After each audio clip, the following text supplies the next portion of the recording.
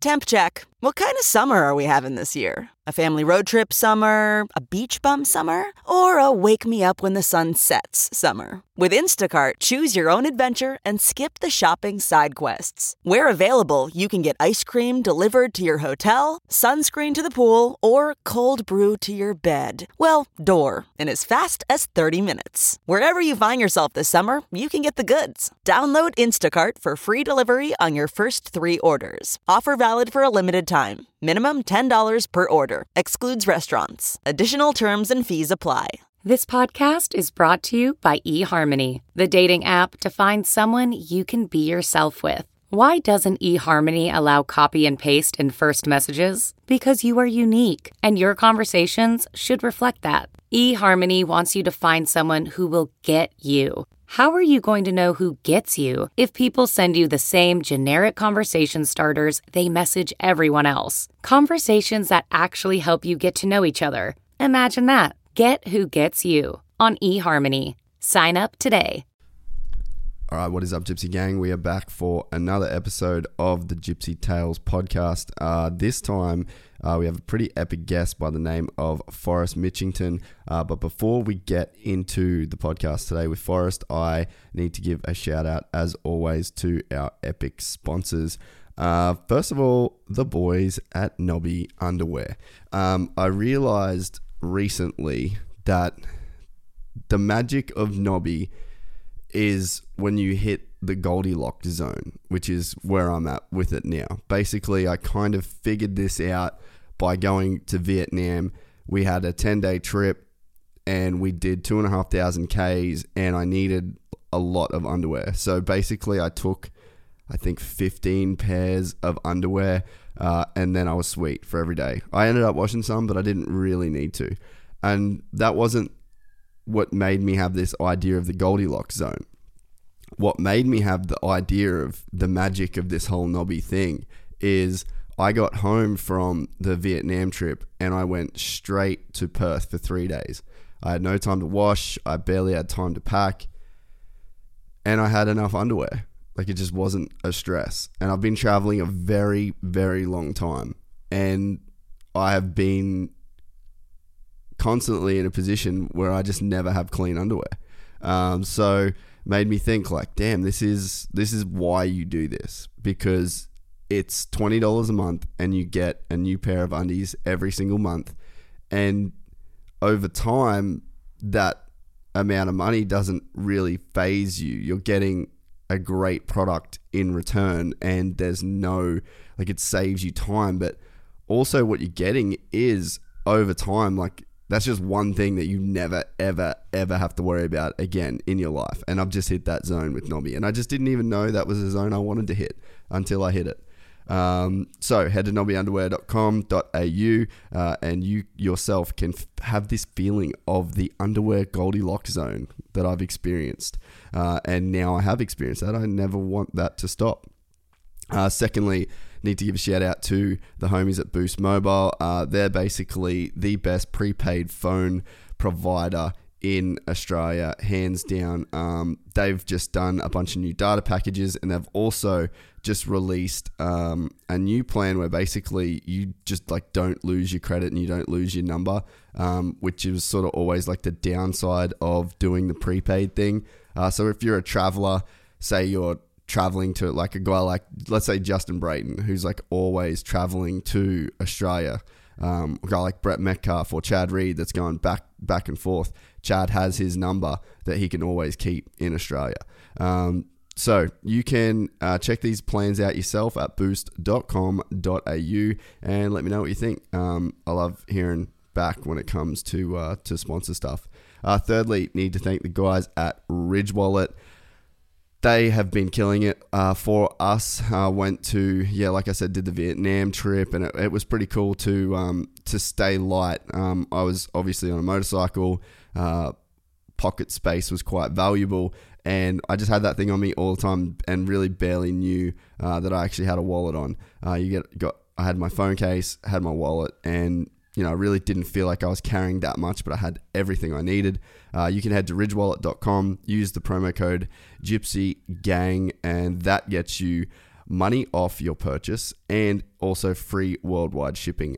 We've had a bunch of people buy these already through the podcast. I got a bunch of good feedback from them. And yeah, I love the product as well. My guest today is, like I said, Forrest Mitchington. And he's a bit of a unicorn, the great man.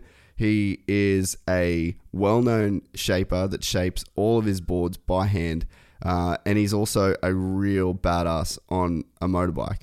He doesn't just ride motocross. He rides dirt track. He rides rally stuff. He rides desert stuff. He rides flat track. He rides on the beach to go surfing.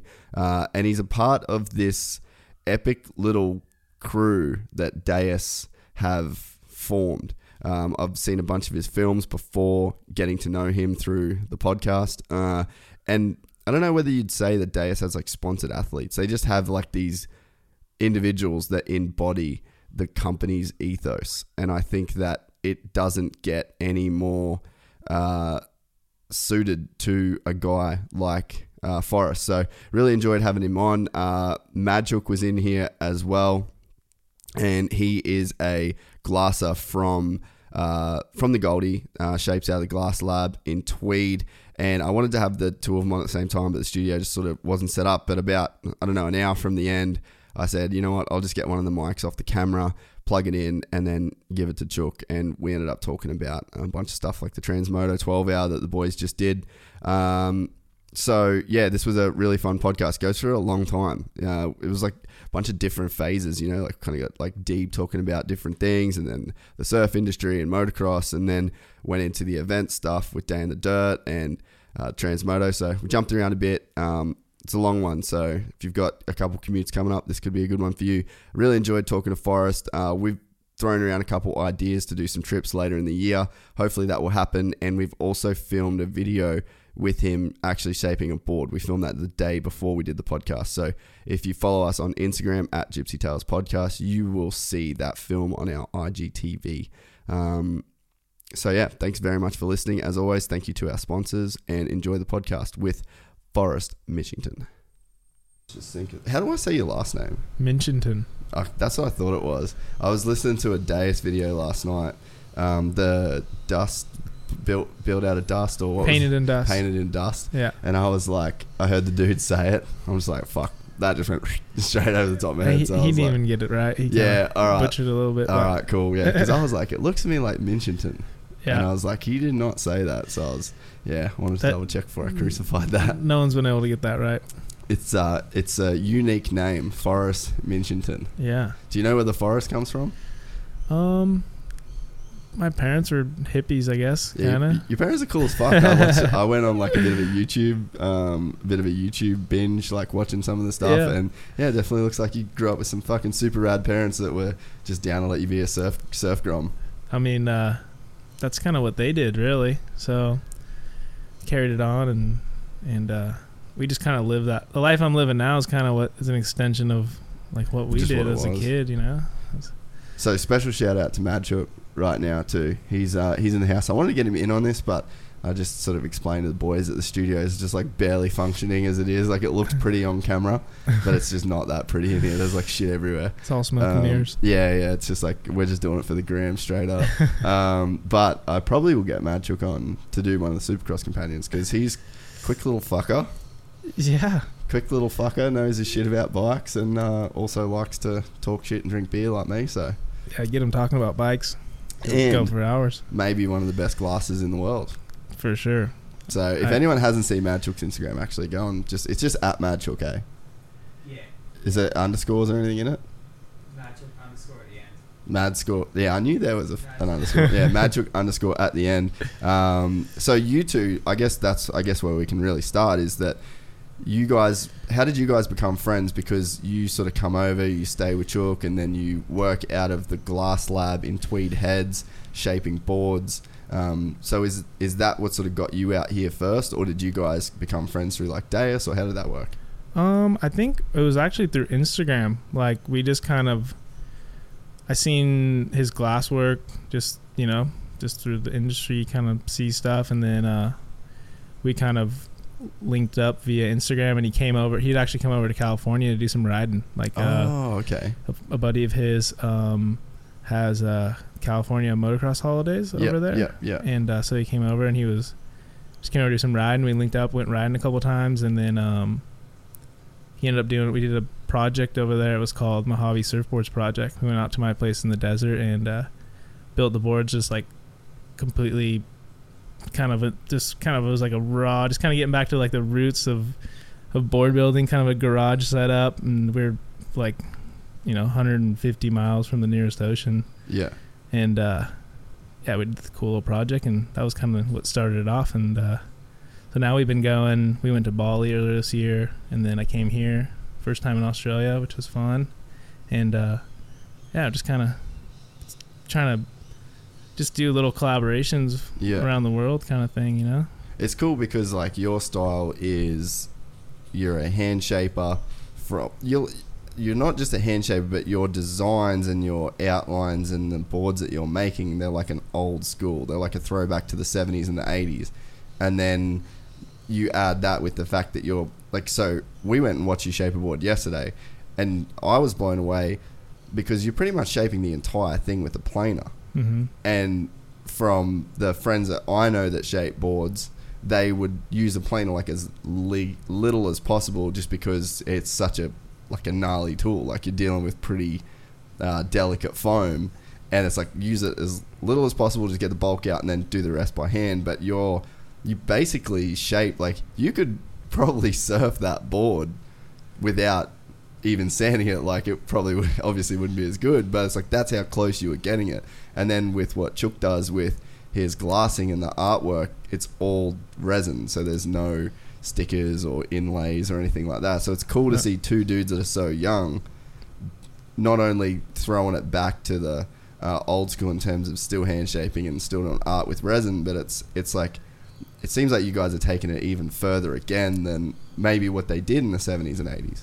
Yeah, I mean, I think for both of us, like, and the reason that we connected initially was, both of us, not only did we like, ride moto and stuff, but both of our dads are shapers, kind of old school. Like both are sort of underground kind of shapers, and that aren't necessarily like, real famous or anything like that, but been around forever. And so I know that's my inspiration was from my dad for, all the boards I've had. All my templates are templates that, I got from him that are from the 70s and stuff like that. So he's been my biggest influence. And then I think, for Mark, it's similar in that way. Like from his dad, he kind of learned the ropes of all that old school shit that kind of,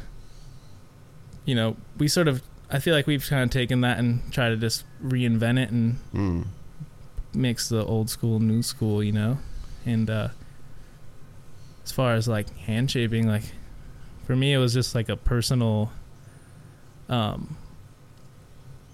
of like I made the decision, like I wanted to hand shape, I had a number in my head. I want to do at least this many boards before I go to a machine, What was the number? I think I started out, I was like, I do 1,000 boards. Damn, that's pretty crazy. Yeah, it all by hand. Like, it doesn't seem like a lot, but dude, that's a lot. Yeah, it's a lot. I'm about halfway there. Yeah, okay. So do you think that once I was curious if you've like hit that number and then you're like, fuck it, I'm not going back. But yeah, so you still haven't hit that number. Do you think that you will go to a machine at that point, or is it just like it's just a thing that you do now? Because watching you use that plane yesterday, it was just like, dude, it did not take you long to bust out a board. And I don't know, there was just something cool about the way that you used such an aggressive machine so delicately and so much control, and it sort of reminded me of when I'm shooting moto and you've got like a 300mm lens and it's at f5.6, and it's like if you take a photo with that, everything an inch in front of that dude's face and an inch behind his face is blown out. Right. And then you've got that dude coming through like the Millville whoops at you, and it's like you're just pulling on that barrel, and it's like you've got to be so in sync with your tool. And it really reminded me of that yesterday. Like you're adjusting the depth and the height, and it's all on the fly, and it's so quick, and the way you're doing it Like, that's an old school artisan type skill to have. Right. It's pretty cool. Yeah, I think that thing just becomes an extension of your hand, really. You know, like you said, you do it, you know, every day. You know, all 8 hours a day. You do anything for all day, every day. Eventually, it just becomes like second nature. And it's easy to quit on that kind of stuff. Like, I remember when I first started, like Wes Williams. You remember like Verbmoto stuff? Yeah. Like, so Wes, dude, he is like a gangster when it comes to pulling focus. And there's another dude that films mountain bike films called Clay Porter. And he's done everything. But he's another dude where it's like, you watch him. You remember that Zaka Station shoot with Cole Sealy? Yeah, it was like... when he was on Troy Lee Honda? Right, yeah. So he shot that. Okay. And it's like, if you go back, I mean, anyone listening that loves watching moto films, like, I think it's it probably translates pretty well too, because I think it's like an underappreciated thing. And it's like, in movies, there's like people that are focus pullers and they get paid bank because it's like a crazy skill. Right. But it's like, it should be good. You're watching a movie, it shouldn't be out of focus. So it's something you take for granted. And I think it's probably a similar parallel to with shaping. It's like, you just expect the board to be flawless. Right. But behind that is like this crazy skill that is really easy to give up on. Yeah, I mean, I honestly I really enjoy the process. Like, you know, I've played around with you know, designing files on the computer and having them cut, and I just it's a great tool, and it's really like important to surfboard design, and it has its place, especially in production and performance surfboards, high performance surfboards. But when I, you know, finish sand a computer cut board, it's just, I don't get the same enjoyment out of it, you know, where you, like when you're hand shaping, it's sort of, you get that like, you just get in this like flow state while you're doing it, you know, you kind of get lost in it in the machine. Because it's critical, like, right? Yeah, it's like critical, and you can't make a mistake, so it's like you don't have a lot of room for outside thought. Right. And you're sort of, it's like you're running your machine. You know how that machine feels. Like, it's like a motorcycle. You pull the trigger, or you know, twist the throttle. Like, you know how it's supposed to sound, how it's like the vibration's going to be a certain way, and like you know what I mean. Like, if it's got like this. It's like when you're attachment to it almost, you know? Yeah, and then you're like changing settings. It's like you can feel if you're making your forks harder. You can feel if your tire pressures, like, you know, and especially you get, I imagine you're on a similar level to like what a really good rider would, like a factory rider would be, like a Chad Reed type guy of like knowing feel. And you'll hear Chad say, like he said in the podcast, like feel is the most important thing to him on a bike. So it's like, you do have that connection to where it's like, you know exactly what it's going to do. Yeah, like I've like, you know, I grabbed my dad's planer, and his is set up pretty much the same, but it's just a different machine. It's the exact same model, maybe built, you know, a couple years apart. Like, all those machines that we use are all built in the 70s for the most part. Yeah, right.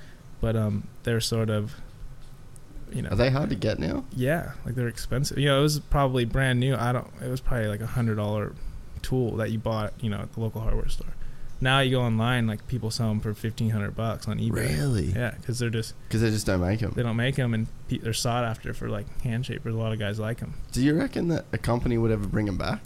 Well, there's a company called Accuplane, and they've built sort of like a billet version of that machine. So it's like the same thing, but just, you know, a Does modern it have the version. same feel, or?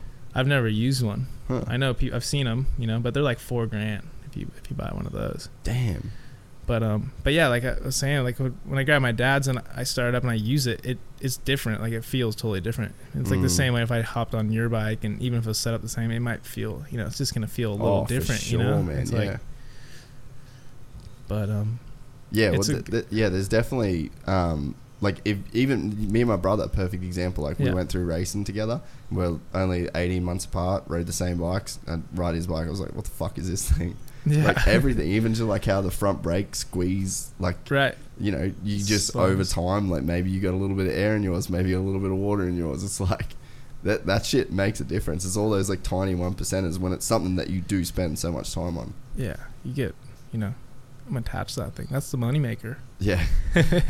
So you travel with that thing everywhere? Pretty much. I think like when going back to what you're saying about, we stick to hand shaping. I think that's the hardest part, is like traveling around the world with that planer. I have like, it's like a whole suitcase full of just shaping tools, and then all my templates and everything. So it's, it's a huge thing to lug around the whole, around the planet, not to mention excess baggage fees and all that kind of stuff.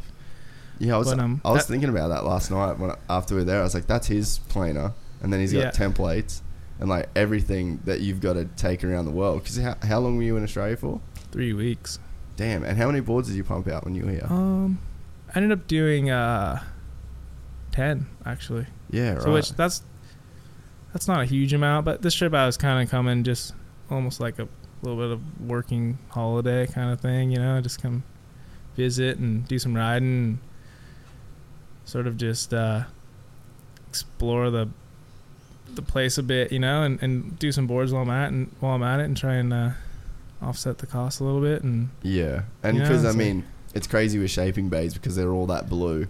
The light's the same, so it's like you could be anywhere in the world. Like if you're in Australia and stuck in a shaping bay the entire time, you might as well be in San Clemente or Mojave Desert. Like it really doesn't matter, they all look the same, right? I mean, that was really like the whole reason I really got into shaping too. I was like, dude, how can I like keep traveling or like go somewhere and make money, and that was always the goal. So that's kind of what I've been trying to do, is just build these, find these shaping rooms across the planet where I can go and build a couple boards, make a couple bucks, and just keep the dream alive, keep going, With the hand shaping thing, like it's definitely, I shaped a board with a friend that I didn't do a lot of the work. Like he did pretty much most of the planing stuff, and so I was just sanding and kind of fucking around, seeing what it was about. But like I've got a connection I got a connection to that thing. Like I don't even know if it goes good. Like I'm so biased to that board that, like, I don't know, it could be the biggest piece of shit. Like I've never even really had anyone else write it, but I always go for that board. So it's like there is this like special sort of connection that you have to it. But then on the flip side of that is, it's like, how many people are surfing now? Like how many surfers are there in the planet? It'd be like millions. So do you think that the industry is at a point where it can't even support just hand shaping at this point? Like you're saying, if like every manufacturer was just a hand shaping, I think like would the supply and demand be crippling? Like how long would we be waiting for boards? The difference would be, and like how it was, even it wasn't even that long ago where the machine didn't exist, or it existed but not in really the way that it does now. Yeah, like growing up, I pretty much spent every afternoon at the factory watching my dad shape, and it was the Robert August factory, and they had 5 or 6 shaping bays with 5 or 6 full-time shapers that were shaping, probably 4 to 5 boards a day. So they're pumping out just about as many as one machine would, you know? So it was sort of just a different, there was a lot more shapers, and they were just ghost shapers. They were like kind of your local dude who shaped, and he was just a production shaper, and so there's a lot more jobs for shapers back then. You could actually make, a good living, where now it's like, it's sort of, there's a fraction of as many shapers as there used to be in the production world. So does that sort of change the landscape, really. I think if machines went away right now, like it'd have to go back to that model, which it probably couldn't straight away though, eh? No, because there aren't that skilled dudes. There aren't like so many shapers, and this is part of the reason why I wanted to, shape X amount of boards by hand, was because there's so many guys who've come in, never touched a planer ever in their life, and they just get on and shape 3D or whatever, Aku Shaper, one of those kind of shaping programs, and you can design a board. Like if you're familiar with like Adobe Illustrator, it's really similar, where it's like kind of you're just dragging and dropping and just punching in numbers, and you could design something. It's going to come out Pretty symmetrical good. at least, Yeah. you know. And if you have any, sort of board design, insight or just knowledge of dimensions and stuff, you could probably build a halfway decent board. Yeah.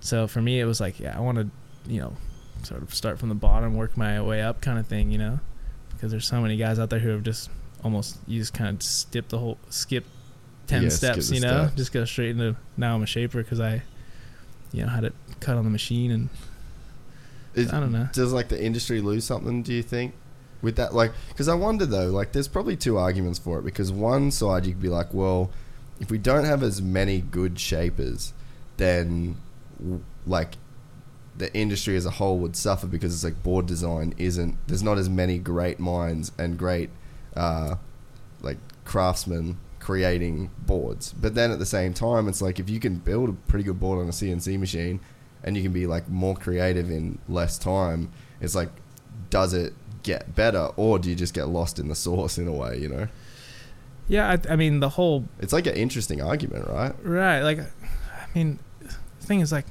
surfboard design's so young.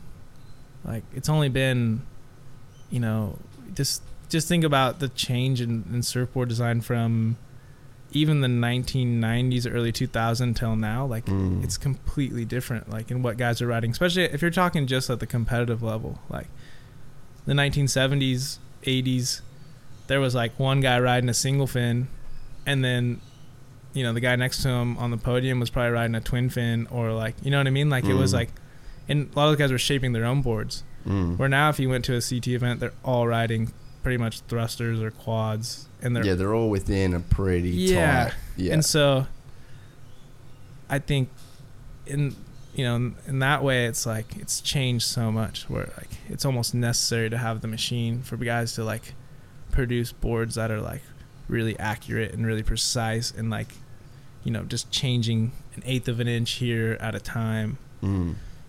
Whereas it's like the whole back then, guys were being like they were just like, it was this frontier of like, they didn't know what they were doing. Like they were making, it was like changing so quick and so fast. And every guys were doing, I think at that time it was so important to be creative, where now it's like, they've just got it down to like, millimeters of difference in every board. So I don't really know. It's hard to say where to go next.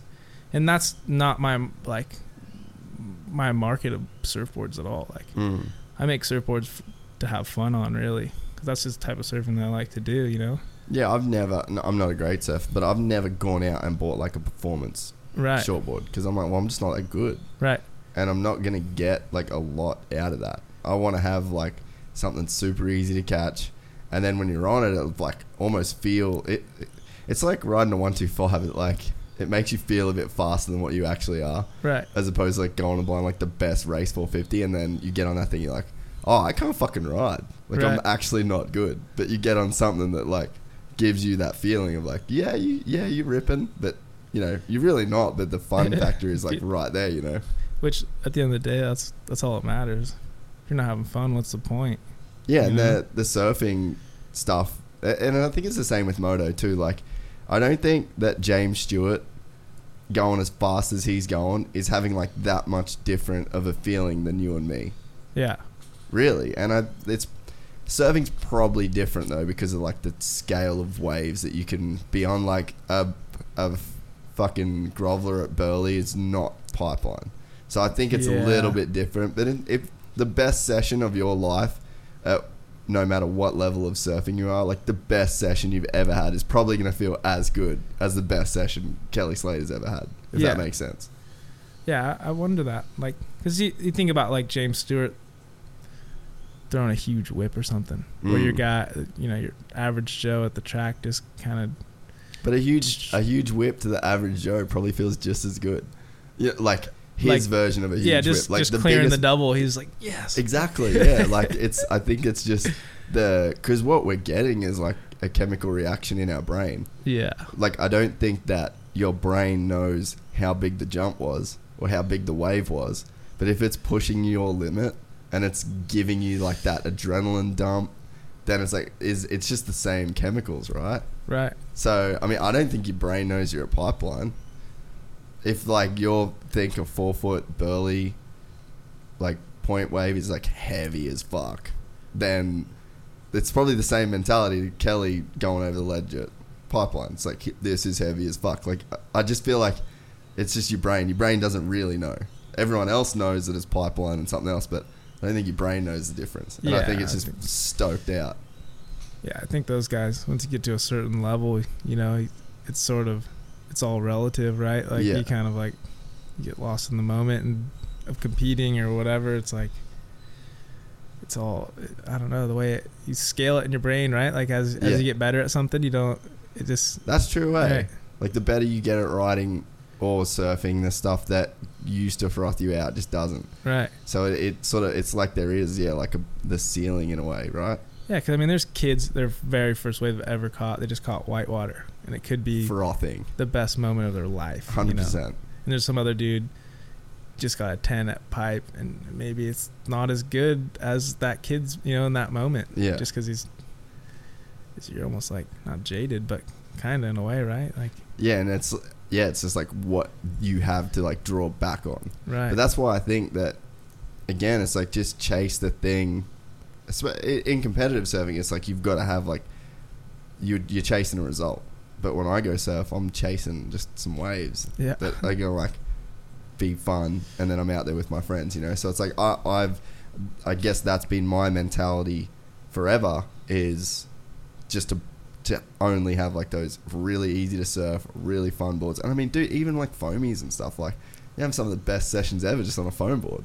Yeah, actually, me and my buddy Louie, I went up to Newcastle over the weekend, and we surfed. It was like 2 foot onshore in the afternoon, and we rode foamies with no fins, just sliding out. It was like the most fun I had all day, like probably all week surfing, and we were just, you know, fucking around.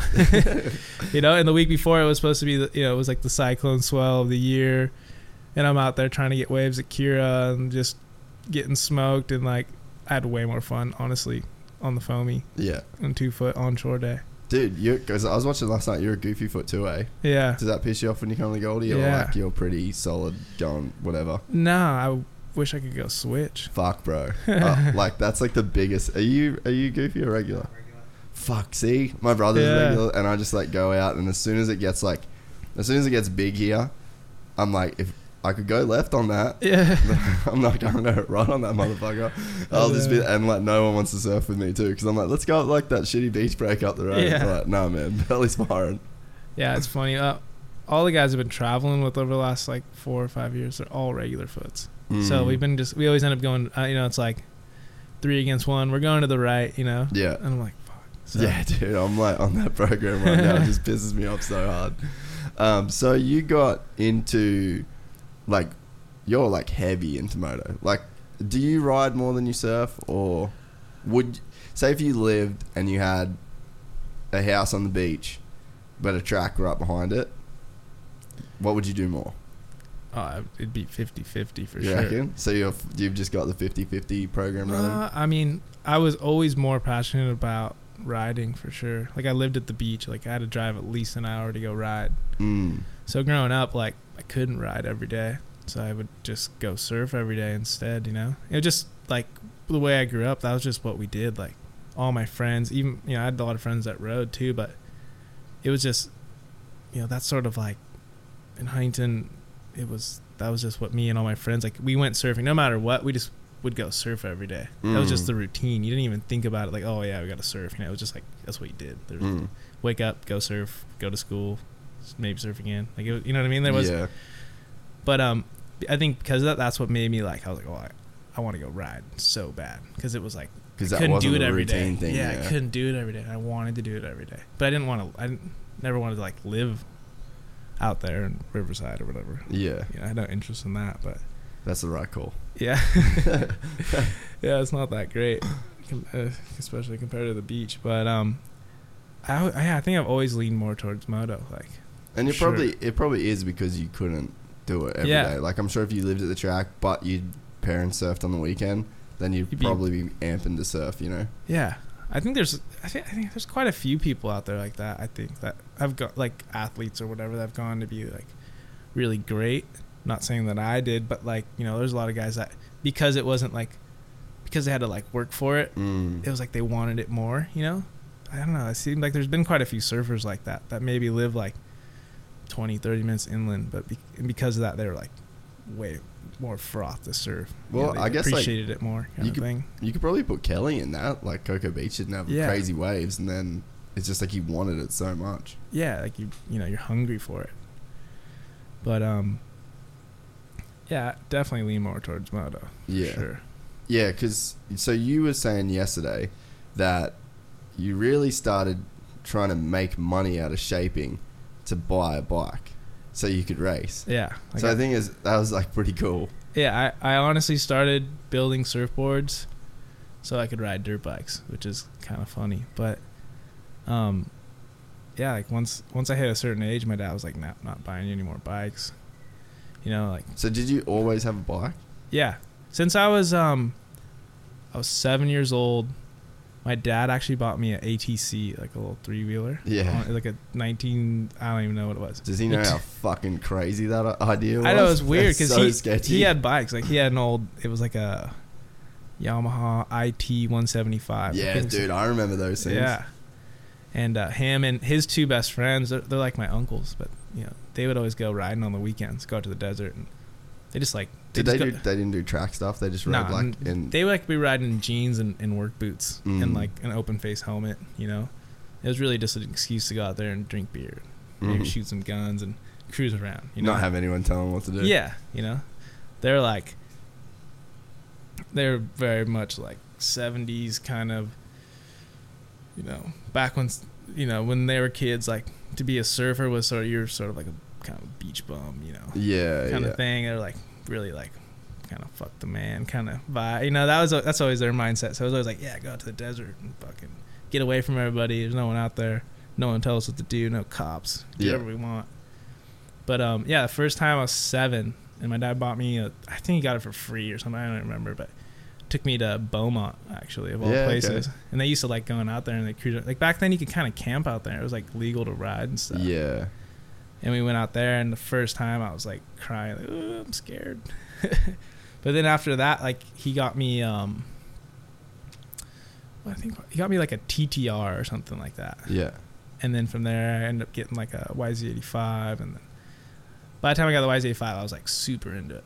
Started like found buddies that their dads rode and stuff, and we started going to the track. And because Huntington is still pretty like bro, really. Yeah. It's a bro beach for sure. Yeah, for sure. Like, there's a ton of dudes that still have, like, the lifted trucks and ride moto and stuff like that. It's the 909 by the sea. Yeah, big time. Well, it really is, like, because when I lived in Temecula, I'd either go to Huntington or Oceanside. Yeah. And both of those, they're, like, not... Well, I guess you can't really say Huntington's not, like, a wealthy beach now, but it's not like Newport or Laguna sort of thing. Yeah. But that's, like, the straight shot from the IE to get to the beach. It is. That's what Oceanside was as well.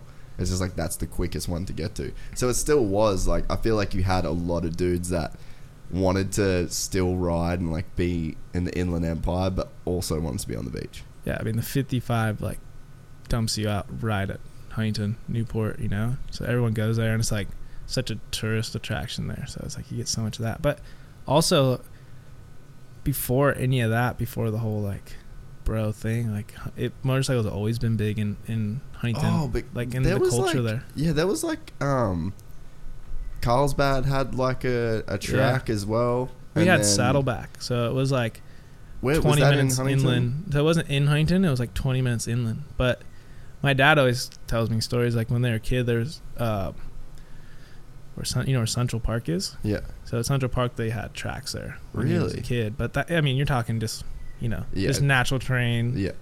So it would have been like late 60s probably. So you'd ride his mini bike around in there and stuff. And back then it was like, it wasn't that long ago that Huntington was just open fields and farmland. Like the 60s, there was still wide open. Well, they've still got like oil drill, like in the wetlands. Like, the oil. Yeah, I mean pretty much the whole city was built on oil. Like if you look at photos from the 1920s, it was like from the coast, basically from Main Street all the way to Sunset Beach on the coast. It was like oil derrick wall to wall, like next to each other. It was crazy. And then so the whole community was kind of built on just blue collar type of people, you know. So that's why it probably has maybe that like bro vibe or whatever, because it was really just blue collar people that, you know, probably rode motorcycles and or they were like fresh out of World War II or whatever, you know, like like Vietnam even. Yeah, even after that. Yeah.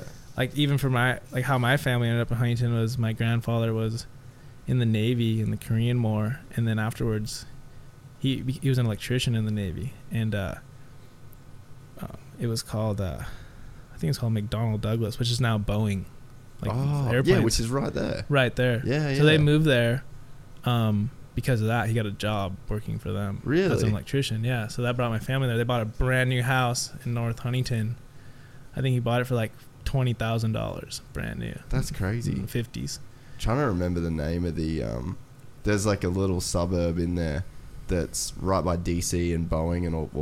I don't know if DC is still there. Yeah. But Quicksilver. it's like all Hawaiian names, like Oahu Drive and all that. My ex-girlfriend's parents used to live in there. Oh, okay. So we used to go there all the time. I can't remember the name of that, what it was, but yeah, you're right. Like, yeah, I didn't think that Boeing and those companies, like I think Lockheed Martin even has something there as well as like a part of Boeing. Yeah. But I mean, if that's been there for like 30 years, then you'd have to think that that's a lot of people that company would employ there. Yeah. I mean, it still is still there. It's huge. There's actually all of North Huntington. It's all aviation, like manufacturing. They're doing, you know, there's private companies that do all kinds of little stuff. Like one of my best friends at home, his family, that's what they do. They have, you know, it's a family business. They build different, you know, aircraft parts. That's crazy. Yeah. There's a guy that I know through Toby, Jesse Jones. He races Baja, and that's who Toby did the Baja with the first time that he did it in the truck, and that's what he does. Like makes aircraft parts and like does heaps of shit for Boeing. That's why there's so much, like that's big money and all that stuff. That's why if you go to Huntington, like there's so many blue collar dudes that you're like, this dude's got a race truck, and he's got, you know, and they just spend money on like fun toys.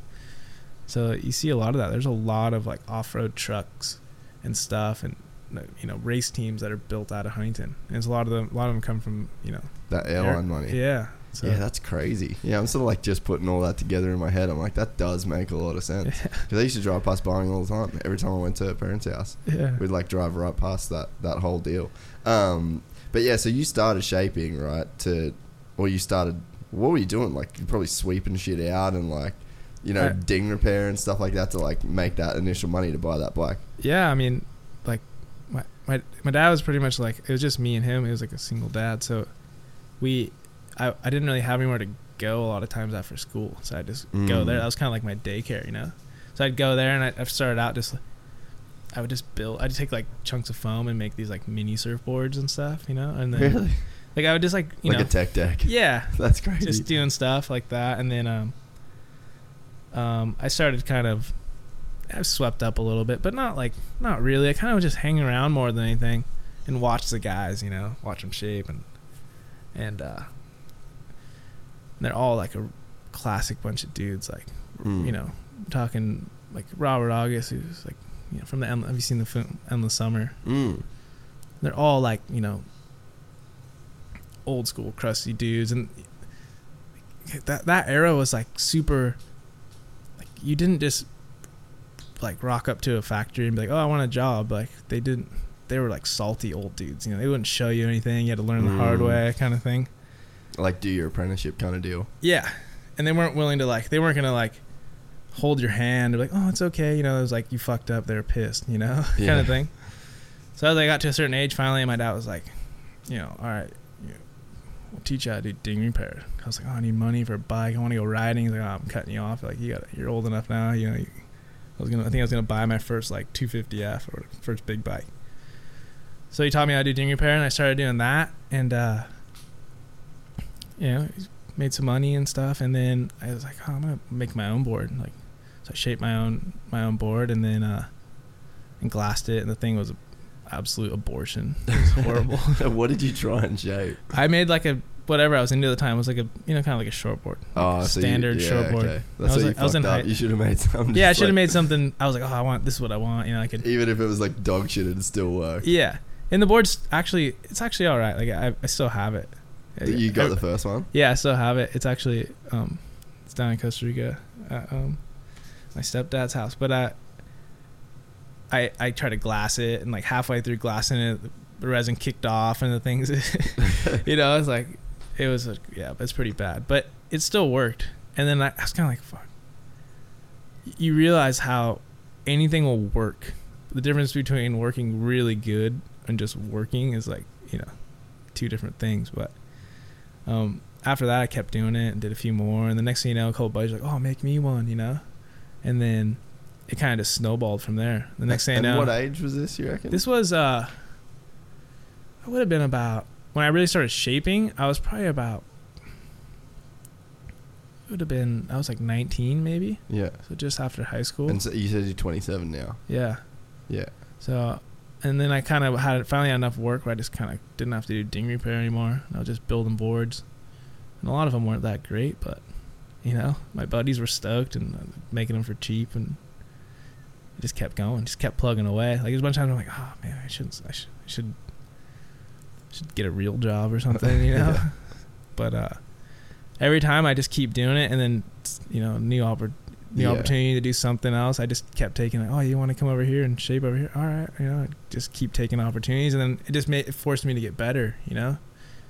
And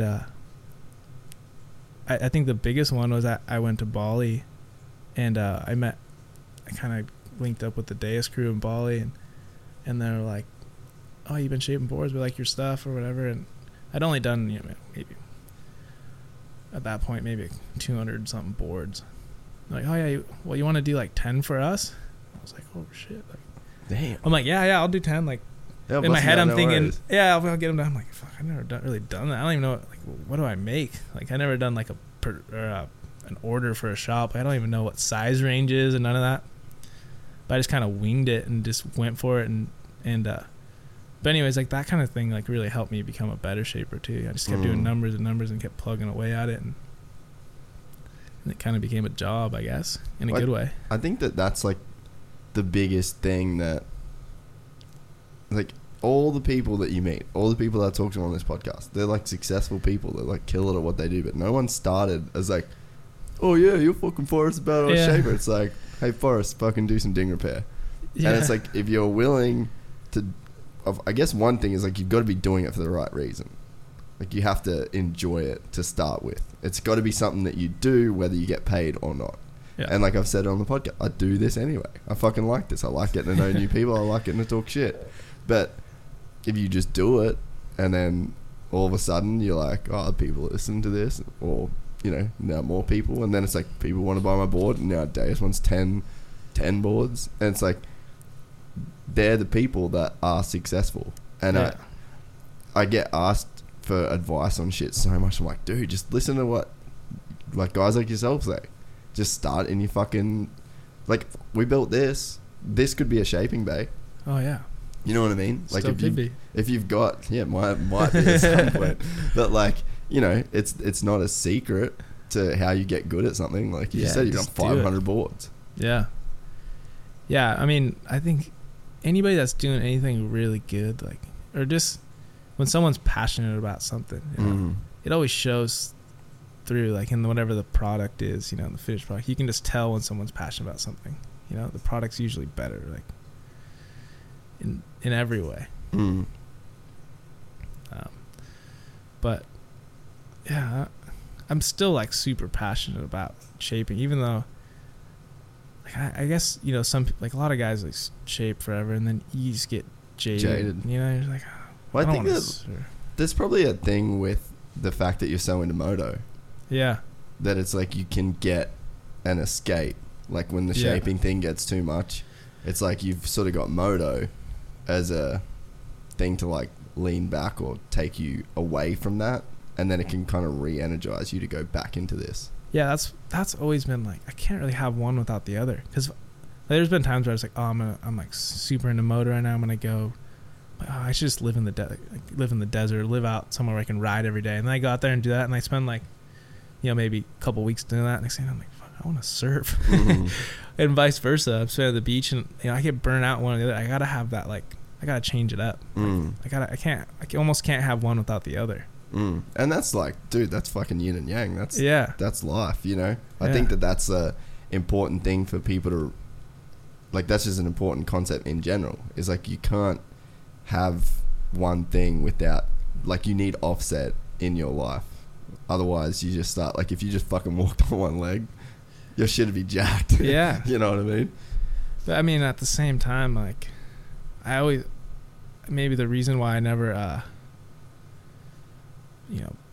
was like crazy successful at any one thing was because I was always trying to do everything, But I'd say you're a pretty successful shaper. Like, yeah, you make a living traveling the world, and you've got like a deal with Deus. Yeah, I'd say you're pretty successful. I don't know, like, what else you'd like. Well, what else would be your, like, definition of success? Oh, I mean, it wasn't necessarily success, but like, people who are really great at one, at whatever the respective sport is, like, say a James Stewart, like, there probably wasn't much else that he did besides ride. There was nothing else he did but ride. So, like, having the yin and yang, and maybe that's why he's in a place that he's in now, where he's, he's in the sunken place. Right. He's nowhere. He didn't have the yin and yang. Yeah. So, but yeah, on the flip side, it's kind of like, I did whatever you want. Yeah, whatever was fun. Like, I never really cared about, like, I liked, when I grew up racing for fun here and there, but like, I wanted to win, but like, I didn't really like, I didn't want to like chase a series. I want to be a champion. Like, I never was really, this was all about just the lifestyle of like just enjoying life, Well, I think that it was like a thought I had recently, was I lived in the States for 7 years, and like, I got to a point where I did a lot in moto. Like, I filmed pretty much everyone, and I did a lot of cool shit. And it was when I did that James Stewart scrub video, and he's like dragging his fucking front brake lever on an up ramp. I'm like, we all, like, in the crew were like, every one of us, and like Garth Milan, who's like one of the best photographers on the planet for moto, we all just stood there and looked at each other. It was like the last shot we did. And then James rode back around, and he's like, do you need it again? And I was like, I'm out, dude. I'm out on moto. You just dragged your front brake in fourth gear wide open doing a scrub. I was like, that's it. Yeah. What else do you film from here? But it was funny that I had that moment, and I was really like, all right, I'm gonna get into movies, and I'm gonna do like the Hollywood thing, but it obviously didn't happen. Like, I didn't even get close. I didn't even work on a movie set. Did you try? No, not really. Like, I didn't really want it. Right. Like, I shot a couple music videos for some cool rappers and shit. But even I was doing that, and I was like, I don't really want this. But I feel like it's easy to tell yourself you want something. Right. The idea of it. That you want the idea, but it's like you don't actually want the thing that it's like romanticized in your head. And there's nothing wrong with that. And I had a bit of a like weirdness about it. It's like, God, did I give up on my dream? And then it was super recent. I was like, that fucking wasn't your dream. Like, you just wanted to come home and be with your friends. Like, it wasn't, and your family. It wasn't, you really didn't want it. The dudes that are doing it wanted it. And it's like, you can have the talent to do it. Like, I feel like I could have gone and shot whatever I wanted. I feel like I still could. But it's like, you obviously just don't want it that bad, and that's okay. But I feel like there's so many external pressures in like the life we live now, where it's like, I think we want stuff that we don't really want, just because it's sort of what you feel like you're supposed to want. And you've lived you've lived your own life. Like, there's not many of you out there, if you think about it, like a professional shaper that still hand shapes all his own shit, has a little cult following with boards that you've got and your own designs and your own style, and you're super into moto, and you get flown around the world to ride motos as well. So it's like, I don't know, man, I feel like that is probably what you should be doing. That was always like sort of the dream, I guess. As a kid, I was like, oh, I just want to That's everyone's dream when they're a kid is they want to go do whatever they like to do and get paid to do it, you know. But I've always been kind of a realist. I was always like, nah, the reality of me doing that is probably not going to happen. So I was like, you know, I was like academically, like in school, I always took it serious. I did good in school. I was like honor student, straight A's kind of thing. I'm like, I always saw myself like, I'm going to get a job, like a corporate job. I'm going to work 9 to 5. I'm going to make a bunch of money. Do you really think that? Yeah, I was like, that's what I want to do. Really? Because like growing up, like we never had any money. Like, yeah, true. So like at the time, I'm like, oh yeah, like my dad was a shaper and you know, my mom did like physical therapy stuff, massage, and you know, they loved what they did, and we like had the freedom to travel, and we went on surf trips, and like in hindsight, I was like, whoa, that was the sickest childhood. My parents are rad, you know. We just went on surf trips and went riding and did fun stuff all the time. But like we never had I don't want to say we were poor, but like we didn't have much money, you know.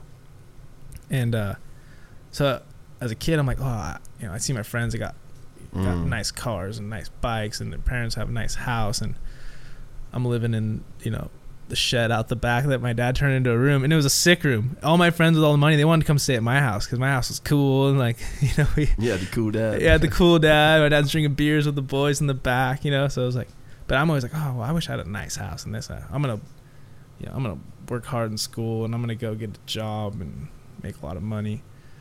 And then I got to college, and I was kind of like, what did you study at college? I started out, I was like, just whatever degree's gonna make me the most money. That's what I want to do. I'm gonna be an engineer. I'm gonna be something. And then like a year in, I'm like, fuck, this, like, I don't know, this sucks. Pretty funny how quick that turns sucks. to shit. Yeah. And then so I kind of was like, like, what do I like? I was like, I like building shit. So I did some art stuff. And then I started realizing, I'm like, fuck, this is, school's great and all. Like I like learning. Like every day I try and learn, you know. But I was like, all this degree, all it's really doing for me is teaching me how to be a really good employee for somebody. Mm-hmm. You know what I mean? And I was just like, what do I really want to do? I was like, oh, fuck, I like surfing. I really like riding. I like making surfboards. And you'd already made money out of it, right? Yeah, at that point I had made some boards, and you know, at that point I was making boards, and I was like, fuck, I should just, what I got to lose? Like, it's now or never. Like, let's just try it, you know, see what happens. And I just started like just building boards. I went out and like, I always had like, you know, these dreams of like being a racer. Like I grew up racing off-road stuff out in the desert. I was like, I want to be a racer or something, you know. So I like started like racing all the time. I started building boards to pay for racing. And then every opportunity that would come up, I would just take it. Like someone would be like, hey, you want to go do this? You want to go ride here? You want to go shoot this? You want to go, you know, whatever it was. And yeah, I would just take it. And then when some friends of mine, they've been going to Bali a bunch, and they're like, and this guy Dustin Humphrey, he's the one who started Deus Bali, so like one of the co-founders. He was actually from Huntington Beach, like originally, and so he had I'd kind of reconnected with him actually, and he was sort of like, hey, we got this cool event like coming out in Bali. It's called Slidetober. It's like I didn't even know what Deus was or anything. He's like, yeah, we do like, it's like 1 day surf, 1 day moto. Like, it's fun. Like, come out, have, you know, it's like a big party. So my buddies were there and they're like, come out. So I like had $1,000 in my bank account, bought $1,000 ticket. And just a week later I was going to Bali. And that sort of like was what kickstarted the whole thing for me. Like where I was like, got there and I was like, oh, I can start, like, these guys are building boards. They're like riding bikes, or they're, you know, doing everything that I like to do, you know. And I just started kind of hanging with that crew, and they, yeah, you want to build a board? I'm like, yeah, sure, build a board. And like, hey, we've been filming this movie, and was that the Red Bull one? It was called South to Cyan. South, South to Cyan. Everybody should watch that. It's fucking sick. Yeah, so a couple of Noosa boys, right? Yeah. Oh, no, one dude's from Newey and one dude's from Noosa. 2 of the boys, Zai and Harry, are from Noosa, And then did they have one dude And that then was from Newcastle? Louis is from Newcastle. Yeah, okay, cool. Yeah, that was a sick film, dude. And so they were filming the very last scene, and it's in the volcano. It's like the volcanic sand dunes. And they're like, "Hey, we're gonna go ride bikes in this volcano. You want to go?" And I was like, "Yeah." Like, that's crazy. So we went there, and that's what like started off the whole thing. And then that one trip turned into another trip, and the next thing you know, I was like, "Fuck, I'm traveling around, making some money." Part of the fam. Yeah, I was just like, I started like kind of kickstarted. Next thing I know, I was like making some money, building boards, traveling with those guys, riding bikes, and before you know it, you're like just too busy having fun. And you're like, "Oh shit, like." It's kind of what I wanted to be doing all along, kind of just all fell into place. It's crazy that the whole Deus thing is like, that is a company for you. It literally is. Like, you couldn't have wrote that any better. Like, it, seriously, everything that I like to do is the brand's, it is the brand, like from building boards to building bikes to just art, like that's what I was doing in school, fine art stuff, shooting photos, all that stuff. So yeah, it's been great. They've been really good to me, and like, does it still trip you out?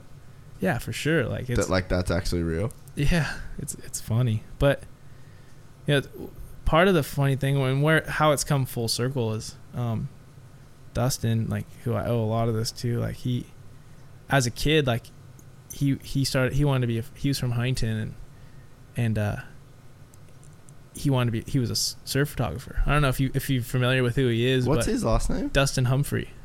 Dustin Humphrey. So he I'm sure I've seen his stuff. Yeah, like he was staff photographer, I think, on Surfer magazine at one time, and like, for sure seen his stuff. But yeah, when he was a Grom, like, he would, all the boys would go. This is when I was, maybe 7, 8, 9, 10 years old. My dad would have raging parties at our house. Like, every weekend there's a raging party at our house, pretty much. Like, all the boys, like, whenever there's traveling servers in town, they always crashed on our couch. It was that was the kind of the vibe at our house. And when Dustin was sort of, graduated high school, they started going to Indonesia, him and the Turners, Ryan and Timmy Turner, who were surfers, and he picked up photography, and he was following his buddies, and he was shooting them. And he'd stay at my dad's house, like, in between trips. He's just crashed on our couch. That's so sick. He was just like, maybe 18, 19, 20 years old. And my dad, he always had dirt bikes and surfed, and he'd shape Dustin boards, and then he went on to be a really successful photographer and be one of the co-founders of Deus Bali and stuff. And so it kind of like came full circle, where he was sort of influenced by my dad, as a kid, and then coming up, we got to, kind of I didn't talk to him for whatever that was, 20 years or whatever, 15 years. That's insane. And then reconnected, and it was like, whoa, he's built this thing. It's like, from a lot of the same we had the same influences in a roundabout way, like with too, my dad and stuff, and so then he kind of like took me under his wing in a way too, where it just sort of like, this is what we're doing, like, slept on his couch now, you know what I mean, like, returned the favor after all these years, to my dad letting him sleep on our couch. So it's kind of funny how life works that way, Yeah, and I was gonna say, like, you said something cool before, which is sort of what, like, I've always tried to live by. And there's like, dude, even I just went and did that trip in Vietnam, and I was honestly stressing about doing it because I've just had like so much shit on. Yeah. And my mum and dad did it last year, and they booked it again. And they were like, dude, you got to go. Yeah, and then my mum booked my flight and was like, just pay me back later. And I was like, I don't fucking want to pay you back for this now. Like, you just stitched me up. Yeah. And then I was like, I was stressed before it because we were building all this shit. And, dude, I went on a trip. I'm like, as soon as I got there, I was like, you're fucking retarded. Like, your whole life has been spent saying yes to opportunities when they didn't make sense. And that's got you to where you are. And, like, I've had friends where I see opportunities that come up for them and they just say no.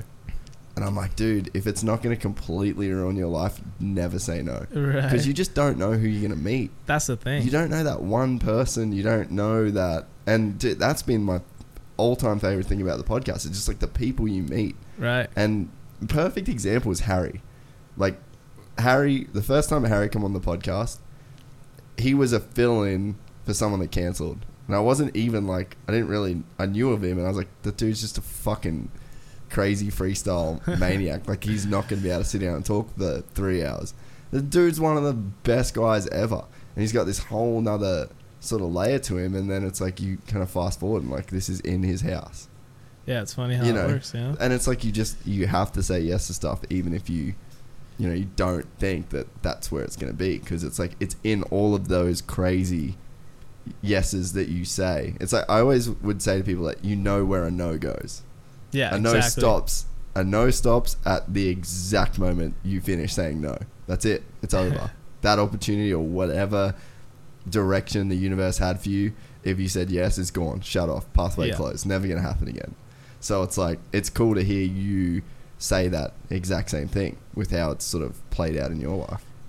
I mean, that's what getting a 9 to 5 was saying no, for me. That was like saying no to the opportunity of life. I knew exactly where that lead me to. 30 years, retirement, 401k, buy a house. Yeah. Some like that, which is great. There's nothing wrong with that if that's what you want. Yeah. But I was like, I wouldn't have, knowing every day, like where I got to be, like waking up, like, I got to be there at, 9 to 5 and get home. I sit on the freeway and I go, like, dude, like, I don't think I would lose it. I don't think I could do that. Like, I love not really, like, I love the uncertainty. Yeah, the uncertainty of like something really good could happen. It might not generally, like, it doesn't always, but like, not just the thought that maybe something really cool could happen, or you just don't know what could happen. Yeah. That's what keeps me going, like that's what the beauty of travel too. Like you're kind of like, you don't really know like what to expect or what's going to happen, who you're going to meet. So that's just, I don't know. I like thrive on that. There is some people though that, because I'm sure you had times in the beginning where it's like you were broke as fuck. Yeah. Like I remember being in the States and waiting at a gas station in, like, where FMF is? Yeah. Like in Compton? Yeah. Like I straight up went to take pipes back to FMF when I was working for JDR. And I just didn't realize I didn't have any fuel in my car. Got to FMF, dropped the pipes off, and then sat at a gas station. It was like a fucking Chevron dude in Compton for like 7 hours while I waited for my mum to wake up and transfer me $20 so I could get fuel to go back home where I didn't have food. And it's like, I mean, it is one thing to say that like there's you live for the uncertainty of it, and it's not monotonous in any way. But it's like on the flip side, you have to be prepared to wade through that sea of shit that can periodically come with that lifestyle. Yeah, I get that honestly, like all the time. Whether it's people I grew up with or just people like, oh, you're so lucky, like, this and that and the other. Like, I wish I could live that life, and it's such a good life. And I'm like, yeah, I feel super lucky, but you got to sacrifice. I just sacrifice a lot of the comforts of being home every night, or those, there's other things that it's a give and take, I guess, of whether you want.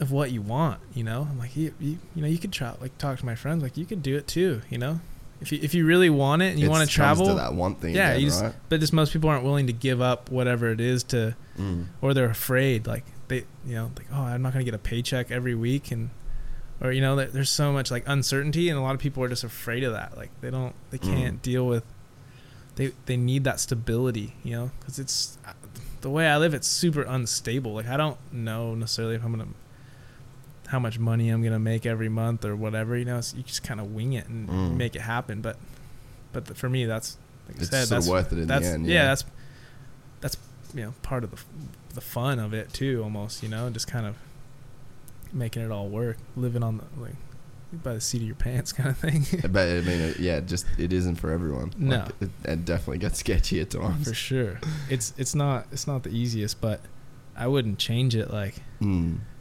If on the flip side, like, oh, if I had all the money in the world, then you'd probably do the same thing. Yeah, or it wouldn't.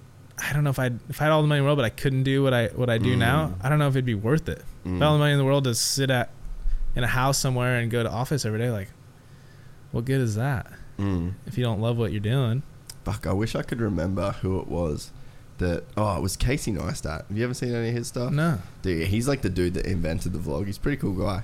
But he posted a video on YouTube, and I think if anyone wants to search it, it's like Rich versus Poor or something like that, Casey Neistat. But he said that there's like, when people say like, oh, money can't buy happiness, Yeah. he's like, well, if you're super broke, you got a baby that you can't buy diapers for, you've got rent you can't pay, you've got a car that has no fuel in it, then money literally can buy happiness. Right. In terms of like, we can solve problems that are making you unhappy, essentially. But it Right. can't necessarily buy you happiness. So it's like, I think people need to shift the way they, like, I think it was a really good way of explaining it, is that money can't buy you happiness, but it can fix problems that make you unhappy. Sure. But it's like, once you get to that, like you said, say I've got all the money in the world, but then it can't buy happiness. Right. Because happiness doesn't come from that. Like, you might have all your problems taken care of, but they're problems that can only be solved with money. Like meaning and purpose. You can't go to Costco and buy a super big pallet of meaning and purpose. Right. Like, you have to have something that gives you meaning, that gives you purpose. And that's something, unfortunately, that you have to figure out. But it's like, if you're just broke as fuck your whole life and you're barely making ends meet, like, when do you get time to sit down and figure out what the fuck you're doing it for? Like, what purpose is something that it's like a luxury to think about. Right. You know, you're not thinking about what's my purpose, what's the meaning, and or what's meaningful to me, when you're just working so hard just to get by. So it's like, you know, that you have to, I think you have to be careful when you say, not you personally, but when you say that, like, oh, money can't buy happiness. Right. It's like, it can fix like a lot of Sure. shit that's fucked in your life. Yeah. But you are going to get to a point where all those problems are taken care of, and then you're still going to be left with that discussion with yourself of like, why do I do this? It's all about balance. Mm. And everything in life, really, you know. But my dad always just told me, he was just like, I only need to make enough money to pay the bills and have, he always called them like fun tickets, have enough fun tickets to go do what I want to do. Anything beyond that, I was losing my freedom to do what I want to do, you know. I'm having to work really hard and give up, you know, all that fun stuff. Like, really what he was just, I feel like he was always just trying to tell me, like, just have the balance, you know, between what you want to do and having enough money to live a decent life, you know. Well, we were kind of talking about that, about like Pyzel or like these big Yeah. shapers, to where it's like Pyzel had like his factory in Oahu, and then John Florence becomes like the best surfer ever, and then all of a sudden he's gone from being a pretty unknown dude to now like half the WSL surfing his boards. Every single dude in that surf snapper regularly wants one of his boards. Like, it's just become this global thing. But it's like, you'd be interested to know whether or not that's better than it was before. Because, say, like, how many, if you just work in a shaping bay for an entire week, how many boards can you shape?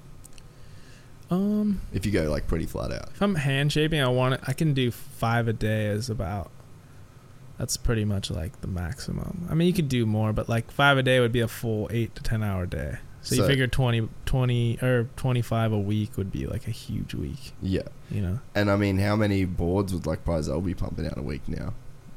I have no idea.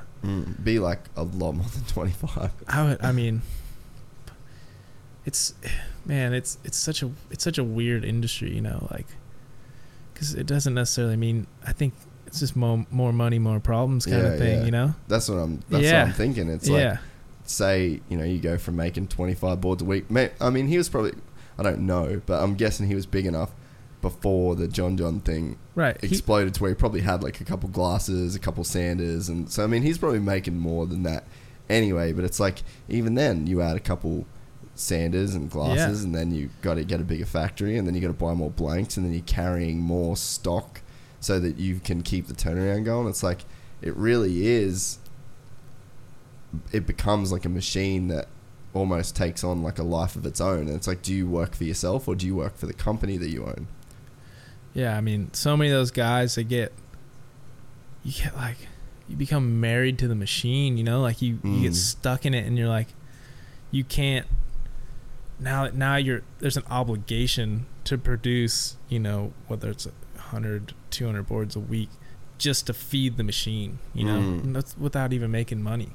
Where like, and you're just complicating your life in a lot of ways, you know. Or for someone like him, like, it could be, you know, he could be making 200 boards a week now, but he's like, I'm not really making that much more money, and now I got way more stress, and I'm here every day, and I don't surf anymore, and your boards are under a microscope by like the entire world. And he's like, oh, this sucks, you know. It was way better when I was just shaping boards out of my garage for my buddies and again, the this is guys. Speculating, like we don't know, but we're I'm not even talking about Pyzel yeah, particularly, but just in general, like, I've seen that my whole life. And that was one thing I used to always tell my dad. I'm like, dude, let's do our own factory. Let's do like, we could go big, you know, blah, blah. And he'd always be like, no.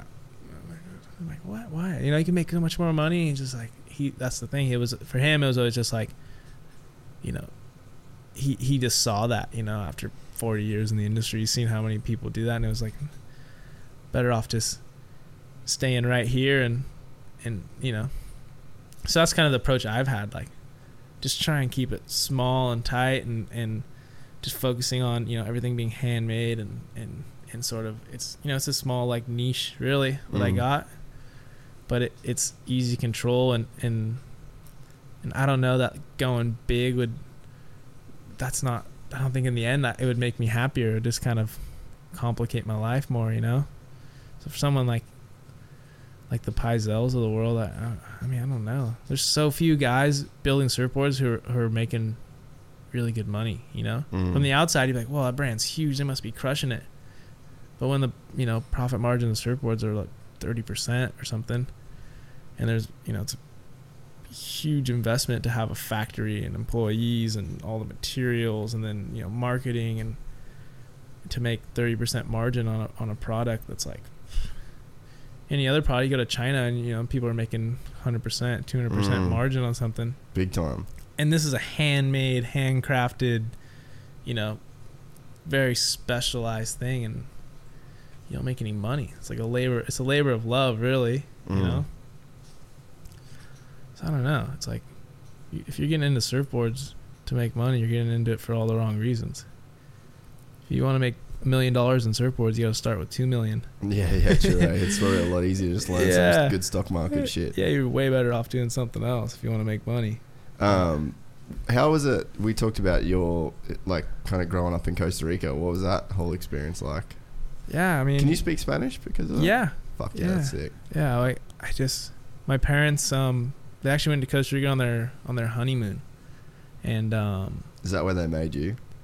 I don't know. Could be. I never really thought about it, to be honest with you. But it's probably weird to think about. Really. Yeah. That's some weird. I try not to think right about now. that. Bad visual. Bad.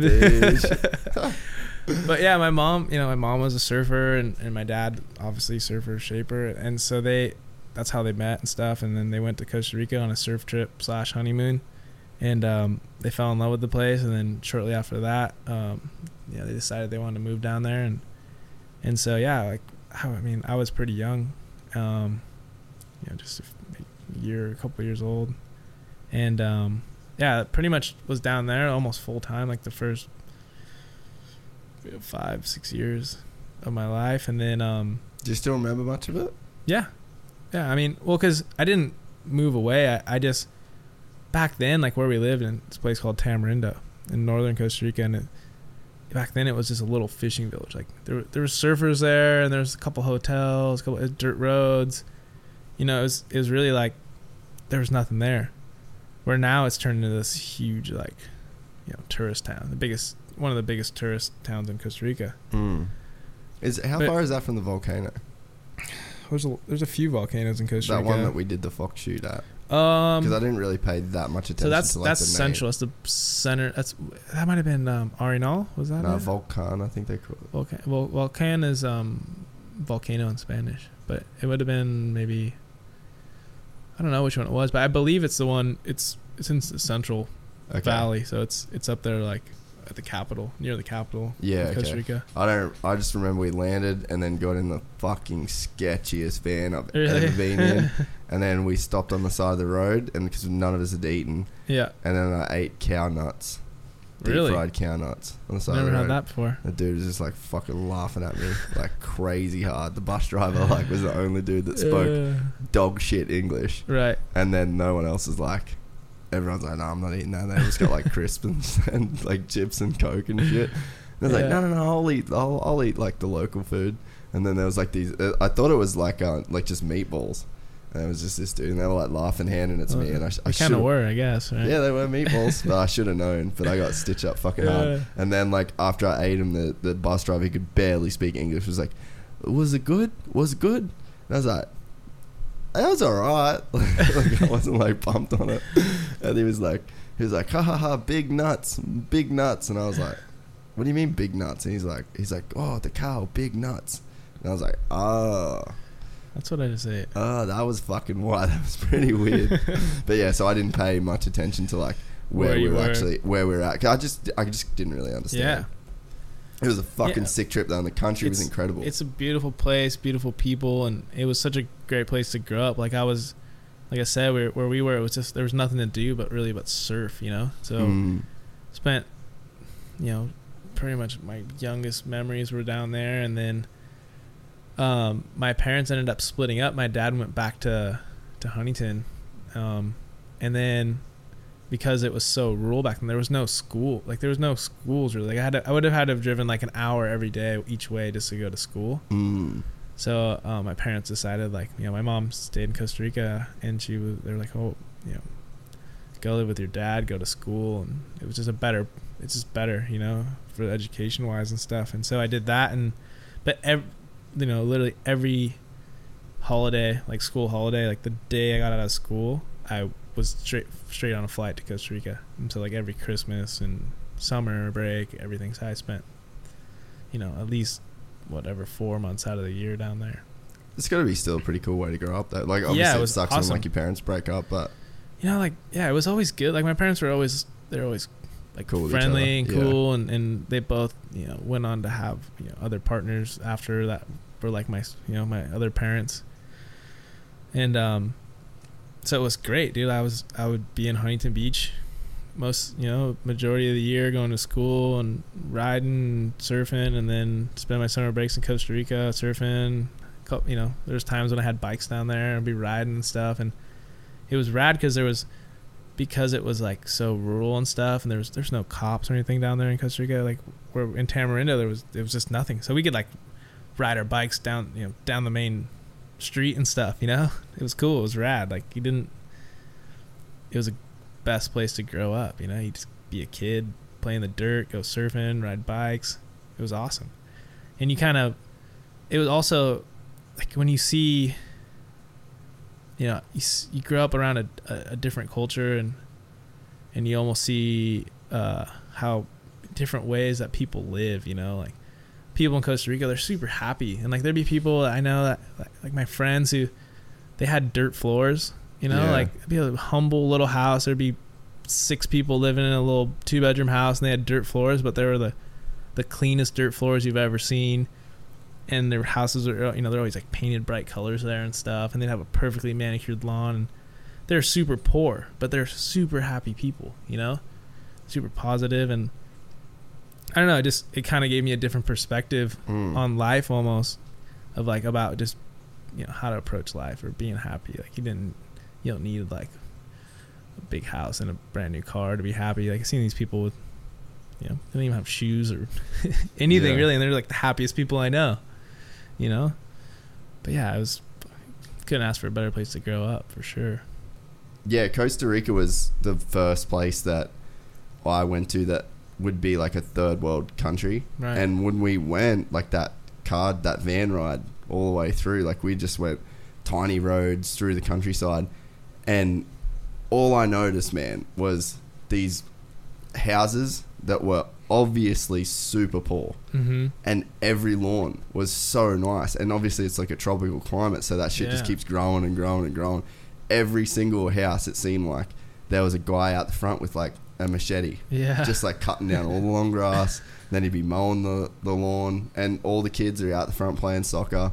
And everywhere we went, it was just like really, really, really nice people. And I was taken back by that in a big way because of like how happy they seemed to be. But like I was saying, like off air, when we sort of grew up in like the Aboriginal communities, it just didn't seem like people were that happy. Like, Right.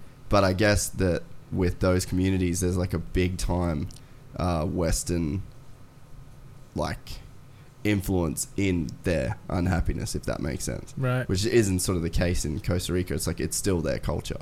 Well, I mean, so many, like, you know, geopolitical Yeah. different factors that go into all that. But like with Costa Rica, you know, they really, there wasn't any like major, in the history of the country, there was no like major war. There was no war really. No like real, you know, tragedy that like hit the country. They don't have an army. Like they're completely neutral. They have no military. That's crazy, yeah. And the country Costa Rica stands for rich coast is what it means, and it's because you can like everything grows naturally. There's fruit just growing naturally, so you could have a piece of land, have some chickens, and you could grow all your own food. So no matter how poor you were, you could like survive off just your land. You know, it's such a, so it's like one of those places where people were, no one was starving really. You know what I mean? Like there's no like war. There's no like, they're lucky in that like the leaders of the country have always like had the country's best interests in mind. And yeah, there's like always like, you know, corruption in some form, but all government has that. Yeah. You know? Even here, America or wherever.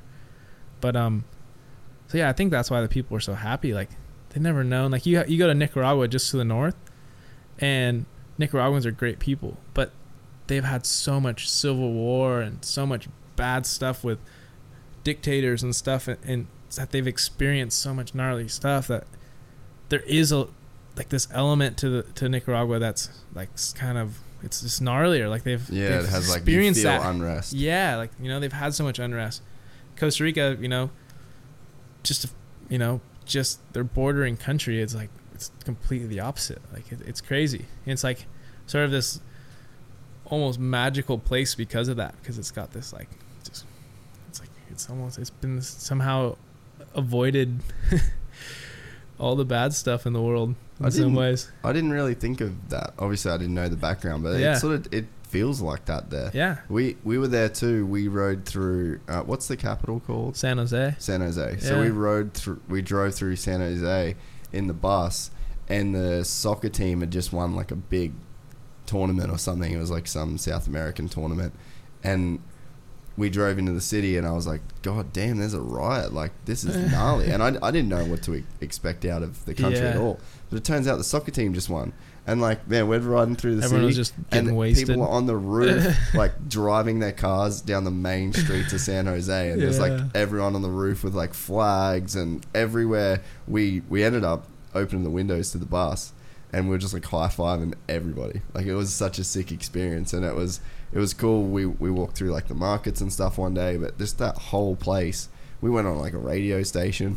Oh, really? And like everyone was just super, super cool. And it was cool. Just, it made me really want to go back. And it's like, even like Hawaii, that Hawaii doesn't even have that nice of a vibe. Right. Like, there seems like there's unrest, and there is unrest there. Sure. There is like a Westerners versus, you know, Hawaiian kind of thing. But yeah, I just never got that vibe in Costa Rica at all.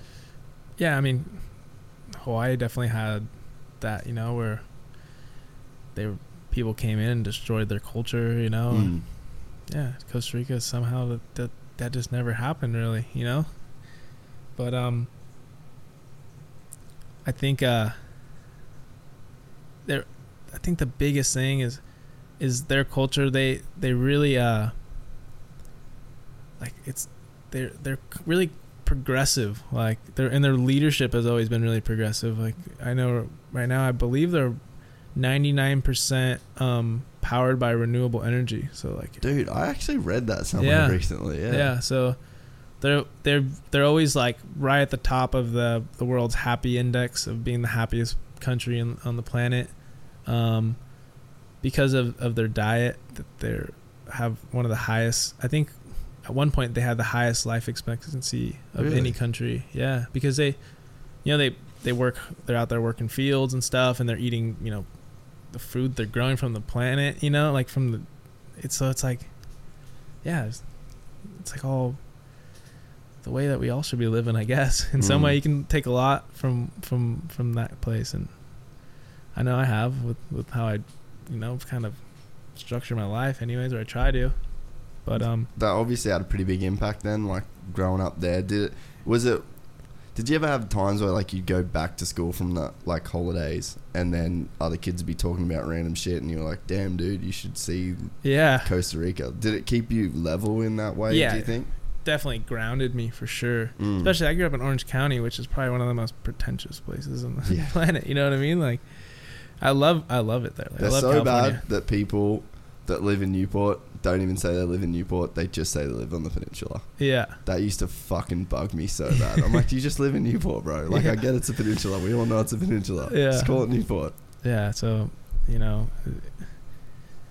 it definitely, and I don't know. It was probably the best mix I could have had, really, of two different worlds. And it was cool. Like when growing up, like it was always separate. Like I had California and I had my friends there, and someone would come down to Costa Rica, but I kind of had like two different worlds. And I always wanted to like connect the two somehow, like because they're pretty close. It's like a 5-hour flight. It's pretty close. And in 2013, I finally did that. Me and a buddy, we got this 1987 Toyota 4Runner. We loaded up. We put up my dirt bike at the time on the back, and we drove all the way from Huntington Beach all the way down to the bottom part of Costa Rica. Dude, that's heavy. Yeah, that was definitely the best trip of my life, hands down. And probably like oddly enough, that was probably like the cheapest trip I've ever done. Like in terms of the amount of ground we covered and like what we saw and the places we stay. But because we were just driving and camping, like we did the whole thing, it was really just costing us like fuel and food. But I got to like finally connect like the two worlds together, and that had to be like the best trip I've ever done. Did you like document that at all, or? Not really. I took some, just some photos and stuff, That was sort of, I had this big dream to do, like, I'm gonna make this big production out of it. But as you know, it takes a lot of work to do. I was gonna say it's no joke. We were too busy surfing and having fun, like, to document it. It's a hard mix, like even in Vietnam, or like we're about to go to New Zealand to do Crankworks, and it's like we got all this camera shit, and we're gonna like make all these videos and stuff, and it's like we sort of did that in Vietnam, but it's lucky because Toby was hurt. So I just Toby had his camera, and I started filming a bit. I was like, fuck this, Toby's filming. Like, I'm just going to ride and cruise, and if the video is not cool, it's not cool, though.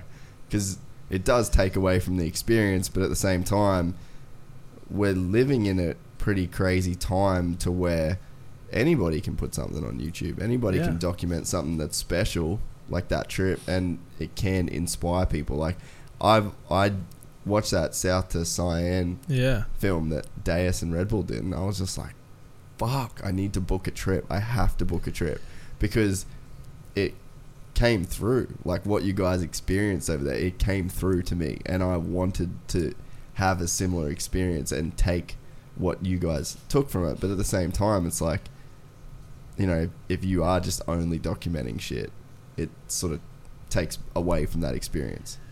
Yeah, that's the thing I struggle with, like, because when you go on trip and you to document all that, it's like as you know, like we were saying, it's a lot of work. Like it becomes like it almost, you lose the like fun part of it. You try not to, but at some point you're like, fuck, I gotta set up the shot and then do that. It's like you catch yourself getting jaded, like, fuck, I don't want to do this. This sucks, Yeah. but then you kind of stop and look around like, fuck, we're in. It's not that bad. Yeah, not that bad. We're in wherever we are. We're in Bali. We're in. Have you ever been to like? Well, not have you ever? Have you been to a concert recently, and been like standing next to someone that was filming it, and then you don't film, but you have like a weird feeling of like, damn, should I be filming this as well? No, I've never been one to like. I'd rather have the memory. Yeah. I don't. Cool. Now it's on my phone. Like, I'm almost bad at it now. Like, especially now, like we've been documenting all these trips. Like now I go places. If I'm not shooting something, like I hardly even pull my phone out to shoot a photo because I'm just like I just want to like live in the moment and take it all in. I don't know. I think it's because we're so saturated with documenting everything now. That's like it's almost more of a novelty to not document it now. Yeah. You know what I mean? Like it's just, I feel like sitting there and watching it is almost it's like, oh, this you're is the cool. weirdo. Yeah. Well, that's what I mean. Like we went to I went to see Usher with my missus. Got roped into that one, but actually enjoyed it. You know, he's a savage. Is fucking Lil Jon. Oh yeah, bro. So he was playing with Usher, and I just was fucking tripping. Was this recently? Yeah, like only a couple months ago. Lil Jon just was absolutely fucking out of control. Still like, stole the show, dude. It was so sick. But yeah, I mean, I didn't get my phone out. Right. I've always been the guy that like never really filmed. Like maybe get a photo or something like that. Cool. Right. If you can get a cool photo, but you feel like a bit of like you feel like the weirdo, and you almost compelled. You're like, fuck, should I be filming this? Yeah. Like, I don't know. Am I missing something here? Because it seems like everyone sort of is doing it. Yeah, you end up with a phone full of stuff, but what are you going to do with it? I don't you know what I mean? I've like, ever seen anyone be like, oh man, here, watch this concert. It's like fucking dog shit audio. And that's like, the worst. You go on Instagram, you're watching someone's story, and there's like 100, videos on their story of a concert, and just like, wow, you can't even hear what it's, the music. You're just like, fuck. Dude, skip. One of my buddies from Red Bull, Anthony, he's the fucking biggest legend ever, but he always FaceTimes me from concerts, and I'm like, dude, this is not a great experience for me. A, I'm fucking pissed I'm not watching Travis Scott with you right now, and B, I can't hear shit. Yeah. I'm like, just sitting there like, it's rad you're there, but I can't, this isn't good for me. What were we talking about before we got into that? Costa Rica or something. Was it, did you... Oh, documenting it. True. With the Costa Rica thing, did it sort of like... Did you ever feel like the odd kid out because you had like that sort of such different shit going on in the holidays, or maybe you were missing like your friends hanging out in the holidays, but then at the same time, did it make you feel like comfortable with being the odd one out? Because I think to be the odd one out, for lack of a better term, is like a super fucking cool thing to be. But when you're a kid, it's not. And I feel like there's a lot of people that I know that in school, and I mean, for me, I was fucking super outcast, weird kid in school. But then you leave school, and then it's like that thing that you were the fucking weird kid for is like actually the thing that people find value in sort of down the track. But like, did it make you comfortable, or did you ever feel like a kind of a weird kid, or you couldn't relate, or you were on a bit of a different level just because of what you were experiencing down there? I definitely was like, sometimes that, you kind of like, oh, I feel like I'm missing out on my friends here, but like, we're, growing up in Huntington, like, it's such a surf town, like, I kind of like here, so like, almost is like, as far as being an outcast, it was never really everyone was almost jealous. Oh, I wish I was going, like, on a surf trip kind of thing, like it was a surf thing. Everyone like, oh, everyone wants to go to Costa Rica on a surf trip. So everyone was almost like envious to some degree. But I always felt like, oh, I'm missing out. Like, oh, summer with your friends, summer break, everyone's hanging at the beach every day. You kind of miss out on that. But I had all my friends in Costa Rica too. So it was like, I don't know. Like, I always took it as a positive, I guess. Never felt any like kind of negative thing about it or anything, and it was always a good thing. I always came back, like it helped me appreciate home, or appreciate both. I appreciated when I was in Huntington, I appreciated Costa Rica and vice versa, like, so it was always just a positive thing, But it definitely like would have shaped who you are now. Oh, for sure. In a big way, right? 100%, 100%. Dude, how was the when you went from that, you did that trip from Huntington to Costa Rica? Yeah. Was it sketchy at any point? It was crazy. Actually, people were like... You hear horror stories, man. Dude, there was people that were like, don't do it. You guys are going to die. Yeah, like, yeah. You know, you guys are... Why would you do that? You guys are... That's a horrible idea. And we're just like... I was like, dude, I spent my whole life in Central America. Like, I speak fluent Spanish. We'll be fine, you know? And everyone's like... Especially Mexico. That was everyone... Because, you know, you hear... The media has this narrative about Mexico of being, you know, just drug lords and, you know... all that, and it does exist, you know, but drive through Compton, you know, in the middle of Compton, and tell me what it's like, you know, or anywhere in South Central LA. It's just as ghetto. Son. Yeah, you know what I mean? But it's just all about how you are in the positions and the situations you put yourself in. And we just, you know, we were just going down. We were very aware of our surroundings, and there's the worst stuff we really experienced was there's a lot of corruption like at the borders and the border crossings. It was a nightmare to go through the border crossings. Like, take us all day, and everyone's trying to like make a buck off you, and you know, like, so that was kind of the worst thing. But that was really it. Like, we had to bribe some cops, you know, because they'd pull us over for some bullshit thing, you know, and you pay them $20. And the worst, I think, was these the military guys had pulled us over. And they had some bullshit thing that we supposedly did, and they tried to intimidate us. They like fake arrested us, intimidated us. Oh, you guys are going to jail. But because I could speak Spanish, I'm like, all right, well, what are you taking us to jail for? And this and that, you know. And eventually, you just kind of talk your way out of it. I think that time was the biggest bribe we had to pay. We had to pay him like $100. Yeah, right. But that was it, man. That was like the worst experience. If anything, it was like the opposite of everyone said it. What they said it would be. Oh, it's gonna be horrible. You do this, but like everywhere we went, we met rad people. Everyone was super friendly. Like, people take you in their home, make you dinner, and it was awesome, you know?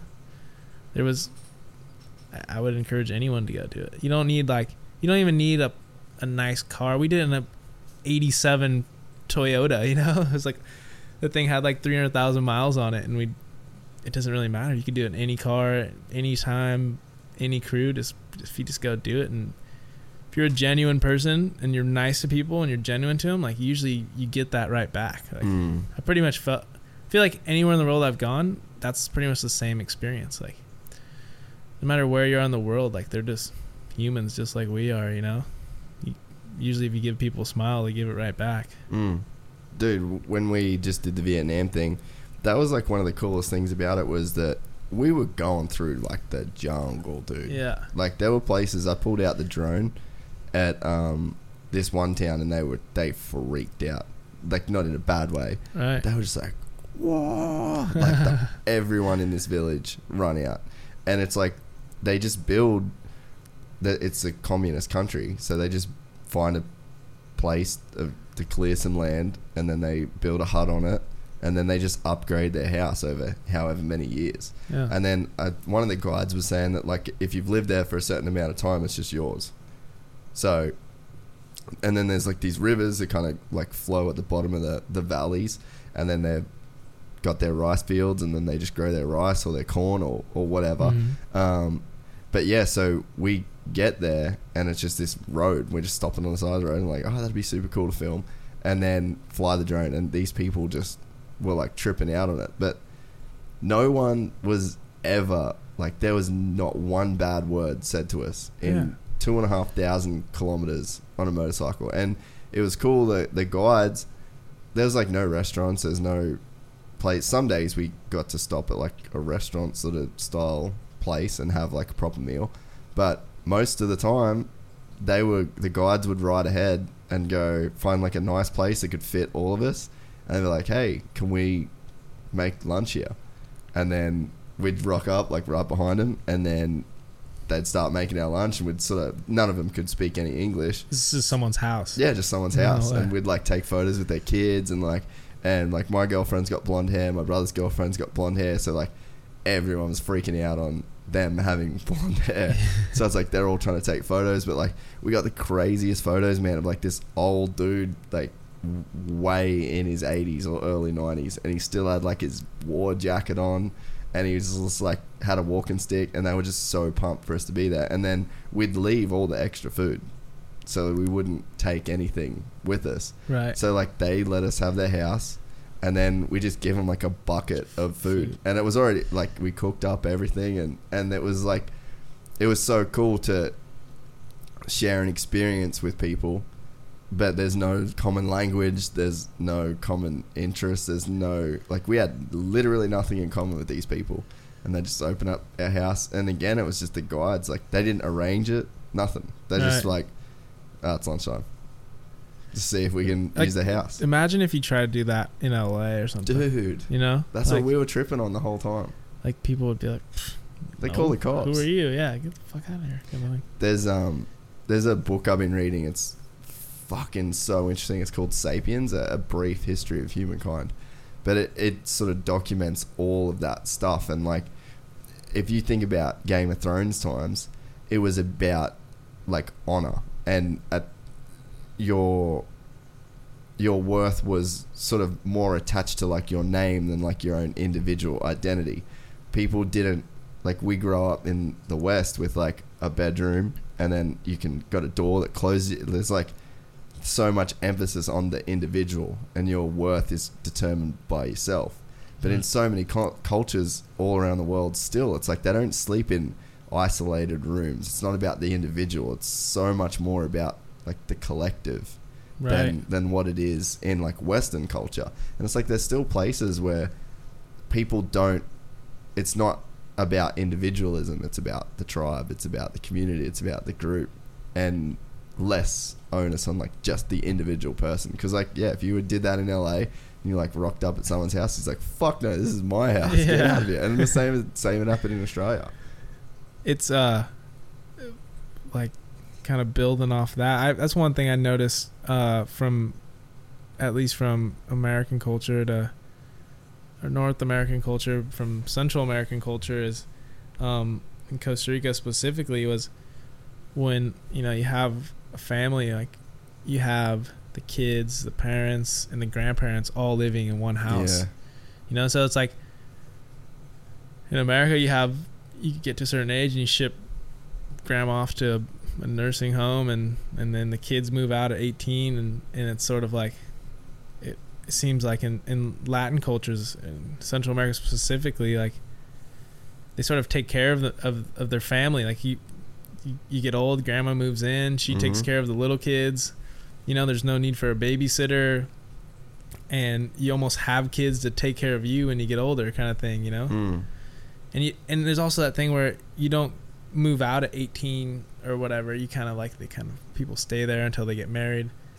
So much different culturally, but it's in a lot of ways it was so much more positive. Like there's such a stronger family element, you know, and you don't really see the whole like at least in Southern California, like everyone's very like self-centered in a way, you know, like, well, it comes, it's like that individualism, like, that's like what you're saying. We practice, like, that is our culture kind of breeds you to focus on yourself. And there's a thing that is weird, to where it's like you get told like, oh, these kids, don't worry if they tease you, you're as special as you want to be. You determine your own worth, you know your place in this world. And it's like a good thing. It gives you freedom to, you know, freedom from unjust judgment. But a lot of times, like, if 10 people think you're a fucking idiot, you're probably a fucking idiot. And it's like, you know, there is these, like, you can't compartmentalize your own place in society. And it's very out there to see. Like, you want to, if you want to do an action that is shameful, and dude, like, it goes even further now from like just the room thing. And like, I'd never thought about it until I read this book, that it's about, you know, you give your kid their own room, and then sometimes you let the kid lock the door, and it's like we're like segregating ourselves further and further and further away. But like, when you do that, you're sort of taking away like accountability from the group. And a lot of times the group's probably right, but it's not comfortable. But then it's like we go even further to like some fucking dipshit can comment on your Instagram and be like, that board looks like a piece of shit. Yeah. And it's like there's no accountability there. Like there's no... It's like he's so far removed from that. But it's like if he was in a room with 3 of us and him and he said that board looks like a piece of shit, I'd be like, what the fuck are you talking about? It looks like a piece of shit. Probably would never say that. And that's the thing. reality. Like and they wouldn't say that. So it's like, yeah, there is this weird culture, but out of it comes like a bunch of crazy cool shit and a bunch of really good ideas. But I don't think we have balance as a culture of like, there is no middle ground between like the group, family, everybody sleeping in an open room, more of a community that is based around community. Like I know 2 people that live in this building. Right. There's like 8 apartments. I don't know those people. We live... Like there's a dude upstairs that's right above us right now. Don't know him. Yeah. Like it's kind of weird the way that we've set it up, and it's like there's benefits to it. Like I get to sit here and do a podcast with you, and this goes out to the world. Like that's a cool thing that probably wouldn't happen if there was 20 other people in the room. So it's like there's things that come of it, but it's like we said before about the balance. It's like maybe we still need to hold on to some of these things that work for people in like Vietnam and Costa Rica, or at least even go and experience those things so that your own mind is open to what those other cultures are like, because there's good in all of it still. I mean, that's really the beauty of travel, right? You know, kind of putting yourself in those positions where you're almost, when you're traveling, you're forced to like kind of be friendly, or at least I am. I'm like, oh, I'm gonna go talk to people and make friends or whatever. Like, we actually just did this trip. It was a day's trip. It was called Death Rides a Horse. It'll be coming out later this year. And it was pretty much all the day's crew, South of Siang cast, and we had one other buddy with us, Micah from California, and we did a trip where we rode bikes from my place out in the desert, in the Mojave Desert, all the way down to the bottom of Baja. Damn, that's sick. And we had this old 1960s Chevy truck, and it was kind of like, this trip was sort of, that's kind of what it was all about, like just getting back to sort of why we all started to travel, you know, which was just that, like some of your best buddies getting together. We're going to be in a place where our phones did not work. Like, they don't. Like, it doesn't matter. You're in the middle of the desert. There's nothing. And you just, it's funny, like, when you're like that, you disconnect from that. It's like you have to live in the moment. You know what I mean? Like, and then you just interact with each other. Like, if all 5 of us were here on the Gold Coast and we had traveled here and we're hanging here, it'd be so different than it was when we were down there in the middle of the desert, where we're like having to like survive almost, you know, and that's kind of that, dude. That's the best part of traveling for me. Like all those moments where it's you're just living right then, right there, right now, kind of thing, you know. But yeah, I'm excited for that film to come out. It seems like Deus sort of has that mix, Like, they respect the cultural significance of going to a place where there is no phones. Like, they're not you don't see a Deus edit from, like, Pipeline. Right. You know, it's like, and again, there's, like, phone service there. You can't ride your bike there. So it's like, I guess it goes to show you can be super successful as a company, but still hold on to some of those values, or, like, showcase that kind of vibe, where you do hold on to some of that old school mentality. Well, I think people like... We want it now, Yeah. More than ever. People really want... I mean, I know I guess I do. I want like authenticity in whatever it is I'm watching or buying, or... You know what I mean? Like, I feel like people are like... There's so much like sort of contrived, produced stuff that's just produced that's really contrived, and like it just feels forced and fake, especially in California. Or I could even see it here on the Gold Coast too, like it's kind of similar to like Orange County in some ways, you know, where it's like, you know, plastic surgery and this and that, like it's almost it's super so image based. Yeah, where people now are like sort of people want like real, like they want stuff with substance, and yeah, I mean, I would hope that we, you know, whatever we're doing comes across like that, you know. But whatever we're doing, we're actually out there doing, and we're just kind of trying to capture it. And Yeah. so I think that's why it kind of comes across that way.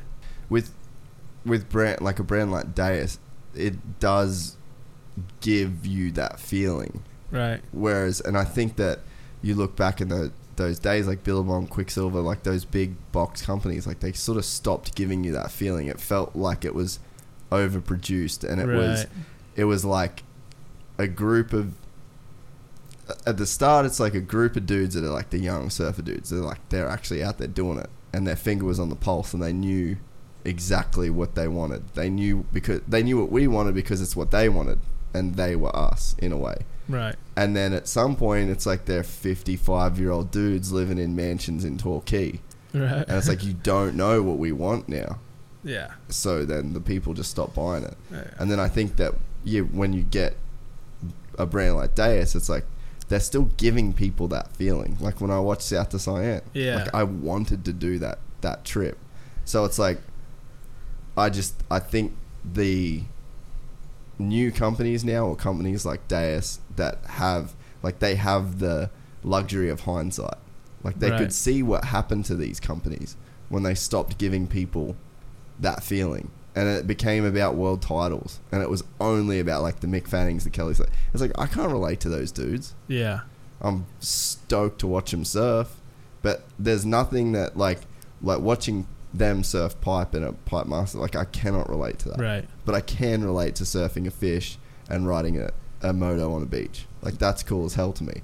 And it's like, I don't know, it's like, it feels like it got super elitist in a way, and then that is what almost like alienated people. And I think like, dude, Fox went a lot like that, No Fear went a lot like that. And now Fox is coming back around, but it's like through these new different channels, like a guy, like a photographer like Drew Ruiz. Mm-hmm. He's like does Drew's photo. a legend. Oh, you know him? Yeah. Oh, no shit. I've worked with him a few times. Yeah, so like, yeah, he's a good dude. He does this like super cool shit that it's like it's relatable.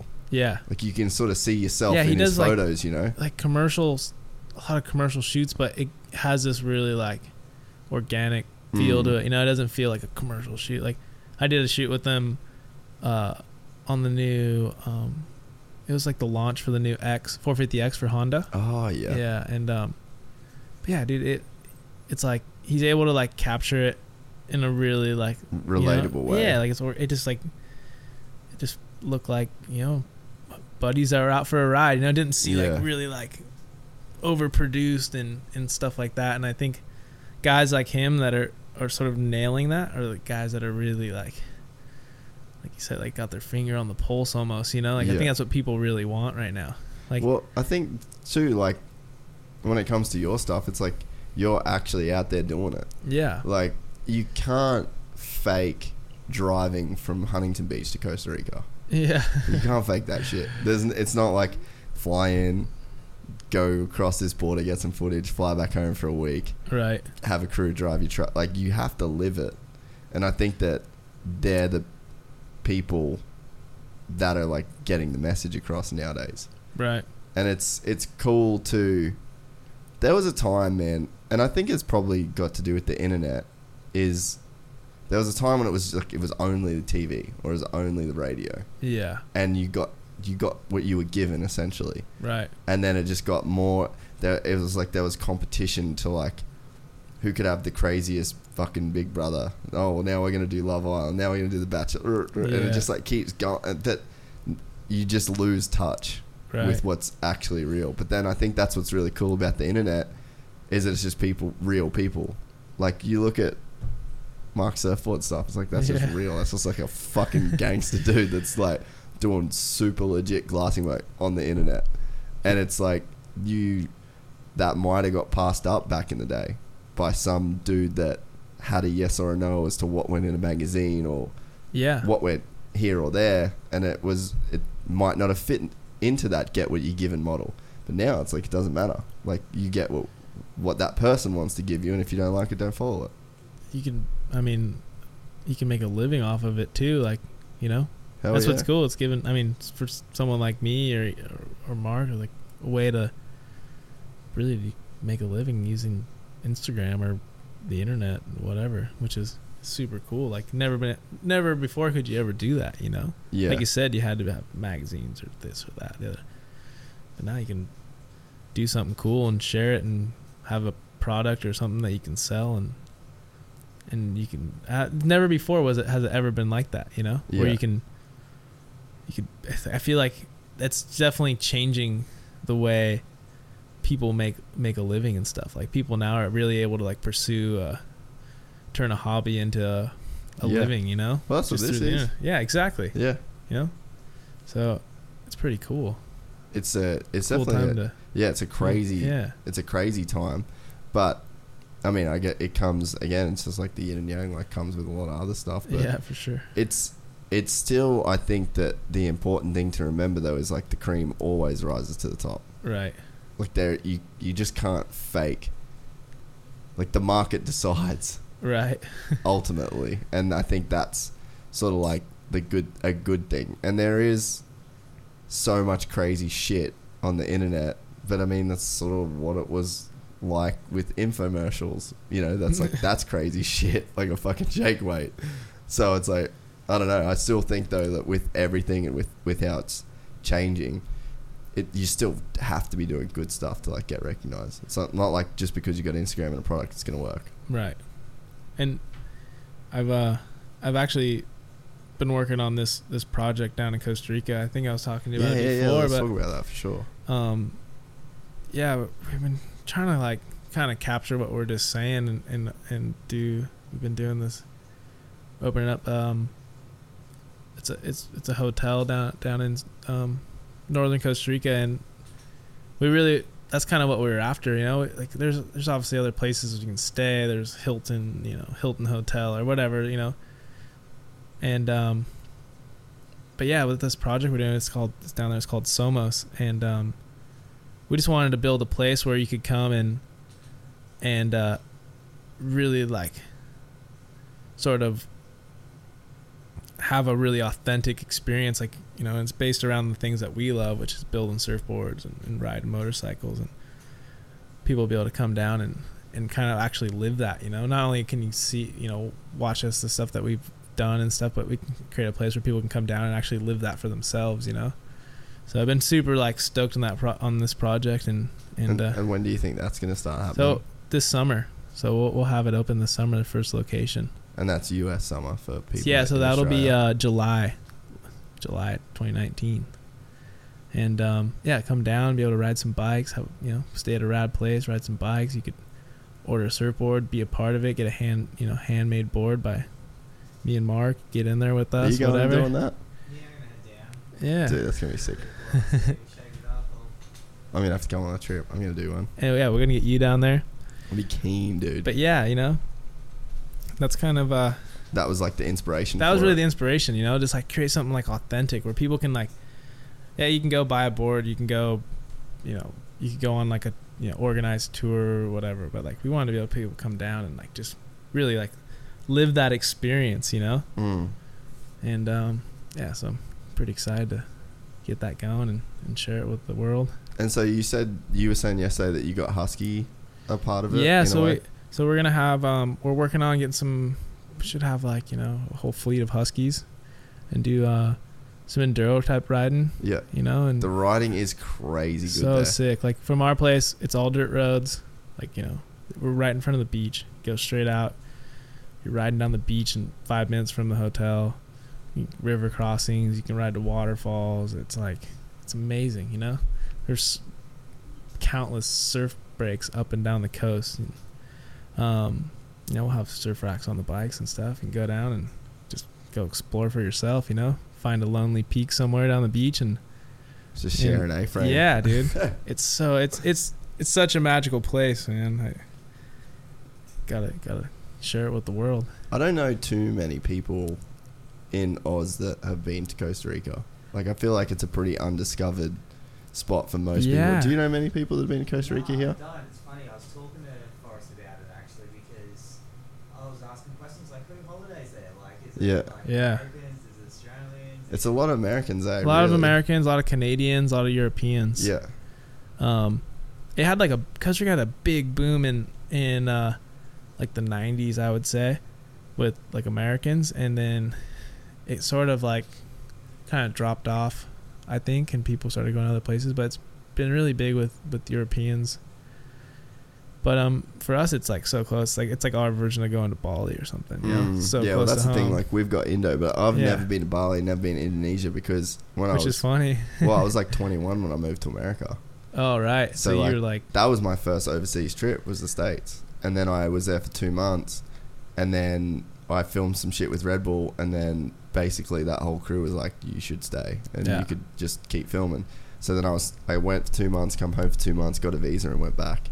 And then that was it. So like I've done all Europe, I've done like Alaska, all through, you know, well not all through, but like some places in South America. right. Like I just never got to do anything in Bali or Indonesia. But I've been to Thailand and stuff now, but yeah, Yeah. I've never really done the holiday thing through there. Yeah, I mean, I love Bali. I've been going a lot, like just Indonesia in general. Like, Yeah. it's been so good. I've been just building boards and riding over there, and it's a pretty special place for sure. Like, I think it's one of those few places I go and like I feel really inspired when I go there for some reason. Like, it's the way there's so many like so much going on that's like a lot of like creatives, I feel like, you know, and like I don't know, a lot of just really cool stuff going on. Every time I go there, I feel like I leave there like inspired with some idea or a new approach to doing whatever it is I'm doing, you know? Yeah, I think a lot of people from here that like really get their own, that like want to get on their own vibe. And they Right. get their own thing going, and then they like, it takes balls to get like, fuck it, I'm just gonna go to Bali for Yeah. 3 months or 4 months or whatever. Like, you're gonna see a certain type of person, like Yeah, a theme emerge, sure. and they will be people that are like pushing to do their own shit, whether it's surfing or yoga or shaping or Yeah. riding. Like my friend Lewis Stewart lives over there and races like Yeah, the yeah. nationals. Like that's his own lane. Like you're gonna meet people that, you know, kind of trade this culture and the things that they don't like about Western culture to go and live that kind of lifestyle. It's like that takes a person that is on their own level, you know. Yeah. That's it's funny because there's so many people too that go over there, and it's the opposite of that too, where people just go over and like just be dumb kind of Australian. yeah. There's a lot of that Exactly. too, yeah. But there's a Which lot is of that. fine, There's yeah, a lot of that in whatever. America too, man. Oh, dude, totally. That's what I laugh about, because like people like come over, like my Australian friends come over to California, be like, oh, talking shit, you know, like fucking whatever, you know, Dude, annoying Americans, fucking the this and tilted that. kilt Yeah. in fucking Temecula. Bro, I used to go there because I used to go there and watch the fights, and I'd go there and it'd be like a bunch of dudes on that like California motocross holidays or whatever, and I'd have to walk up and I'd just be like, oi boys, shut the fuck up, because I have to live here. And every time I walk into places like this, Yeah. I get people looking at me like I'm you. Yeah. Shut the fuck up with the Aussie oi bullshit, Yeah, and yeah. just be fucking cool, alright? Oh, dude. Oh, it happens everywhere, dude. Yeah, but you get that. You get that with places people want to go. Can't Yeah. stop dickheads from going there. Yeah. World's full of dickheads. But Bali, yeah, Bali's definitely. I've never done like a dedicated surf trip. I've always done like when I did Hawaii, it was because of Dream Ride when we shot that video there. Yeah. But I got to surf pretty much every day. It's kind of actually really where I like learned how to surf. 'Cause Hawaii's awesome. I actually right after high school I moved to Oahu. Oh, I remember you saying that. Yeah, I lived there for only about a year. But Did you shape a lot there? no, I didn't shape at all actually. Really? So what made you move there? My uncle actually just invited me over. He's in the Marine Corps, and he was stationed over there at the time, and he just was like, "Hey, I got a spare room. Come live for free." And so I actually went to community college out there for a little bit and just studying and just surfing. And then There's a good moto scene there though. yeah, it's funny actually. I got there like I was kind of like, oh, I'm just gonna go surf. I'm just gonna not ride for a bit or whatever. And I got there and I of course ended up meeting, you know, you say there's a big moto scene, but it's pretty small, you know. There's well, like it's bigger than a normal person would expect. Oh, for right? sure, Yeah. like on an island, right? Yeah. But there's, I met the one dude in the town I lived in that rode moto, and then next thing I know, I was riding all the time. Like they're sick riding, and they're like super, like California's so regulated. You Yeah. can't ride there. They're like, yeah, we'll just go ride in the hills right here, like just out of the garage. And yeah, it was sick. I go over to Kahuku area, and we mainly rode a lot of just trail, like trail riding and stuff. But it's like really technical stuff, like kind of hard enduro type shit. Well, it's like that red clay too, right? Super slippery, muddy, tight, tons of grass everywhere. Yeah, but it's beautiful. It's sick. You're riding, you watch. There's one part of Kahuku where you're like one double that you hit in the back, and you can just see the ocean. You're looking at like Velzy Land down below or whatever it is. It's so like. Where else in the world can you do that? The only place I've done that is Bali, I think, other than Hawaii.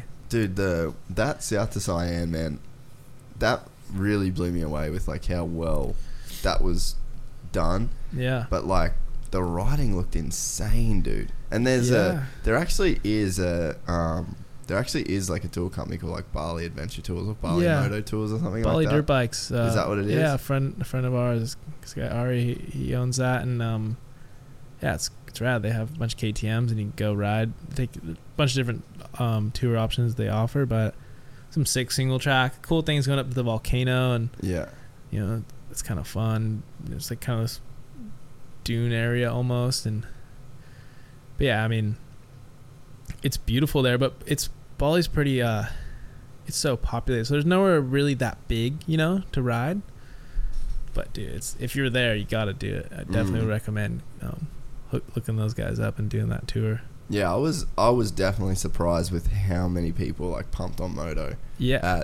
In Hawaii, and because we were on Kauai for the shoot, and they had like a club day when we were there, and there was they're diehards. There was like kids that were ripping too. There are a lot of kids come over to California, like because they, it's such a small scene there. So like but there's a lot of good Hawaiian kids that come over and start racing. Come over just to start racing. Yeah, that's sick. Well, Billy, I took a dude over there to build the Dream Ride track, Billy Swap, and he still builds for Supercross now. Oh, okay. Part of the Dirtworks crew. But so he was so pumped on Kauai that he moved. Oh, really? Like I took him over there to build the track, and he still lives there now. His like daughter was born there and shit. So, but yeah, he it's actually like really cool how that all worked out, because we got a ton of shit online about like building a track and like knocking down land, and it was bullshit because there was like a track there that sucked, right? And then we went in, built a dope track, and then after we left, we rounded everything off so that people could ride it, but it was kind of like a private track. But then Billy ended up staying there, and he just moved, him and his wife, and then they later had a kid. But he actually went and like fully rebuilt like the local club track there, and like kind of got involved in the scene. So it was pretty rad that it wasn't something that I planned or thought of or whatever, but it's like we did that, and then after it actually did help like the community and like the whole moto scene there through like a and that was him staying, where was that? Kauai? Yeah, Kauai. Yeah, we did it right under where that like King Kong head is. Like, I've actually never been to Kauai. Oh, really? I've only ever been to Oahu, which is funny because everyone tells me like all the other islands are so much better. Yeah, I mean, I don't know if I'd say better. It's just like different, a different vibe. for sure.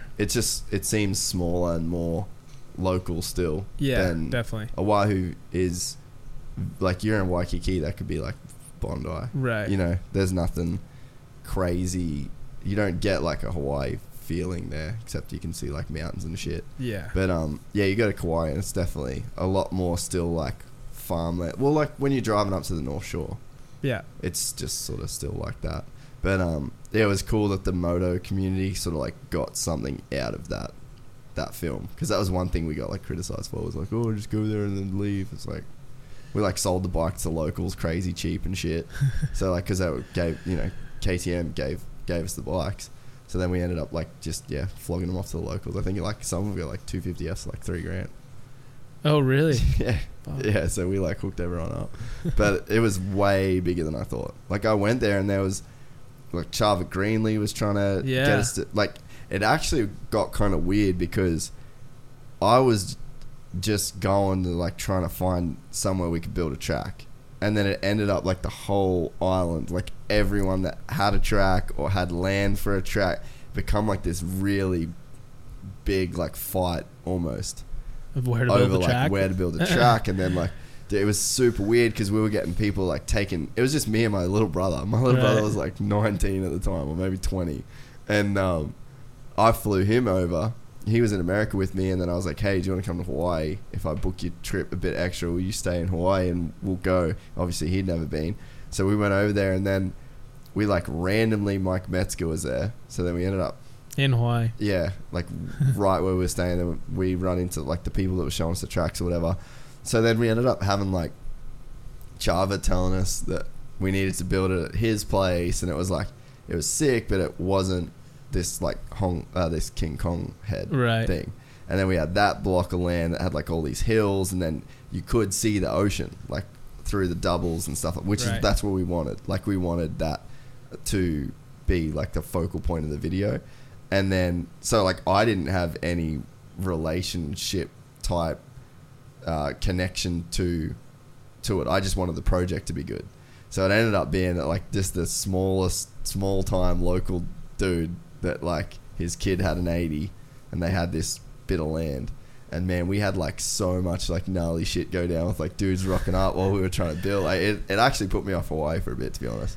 Yeah, we just had like so much crazy like localism shit. That's kind of why I left, honestly. Like I was just like, there's a lot of It's a pretty amazing people there, but place, yeah, yeah. they're pretty. It can be for sure. Dude, it got weird because like, well, Kauai and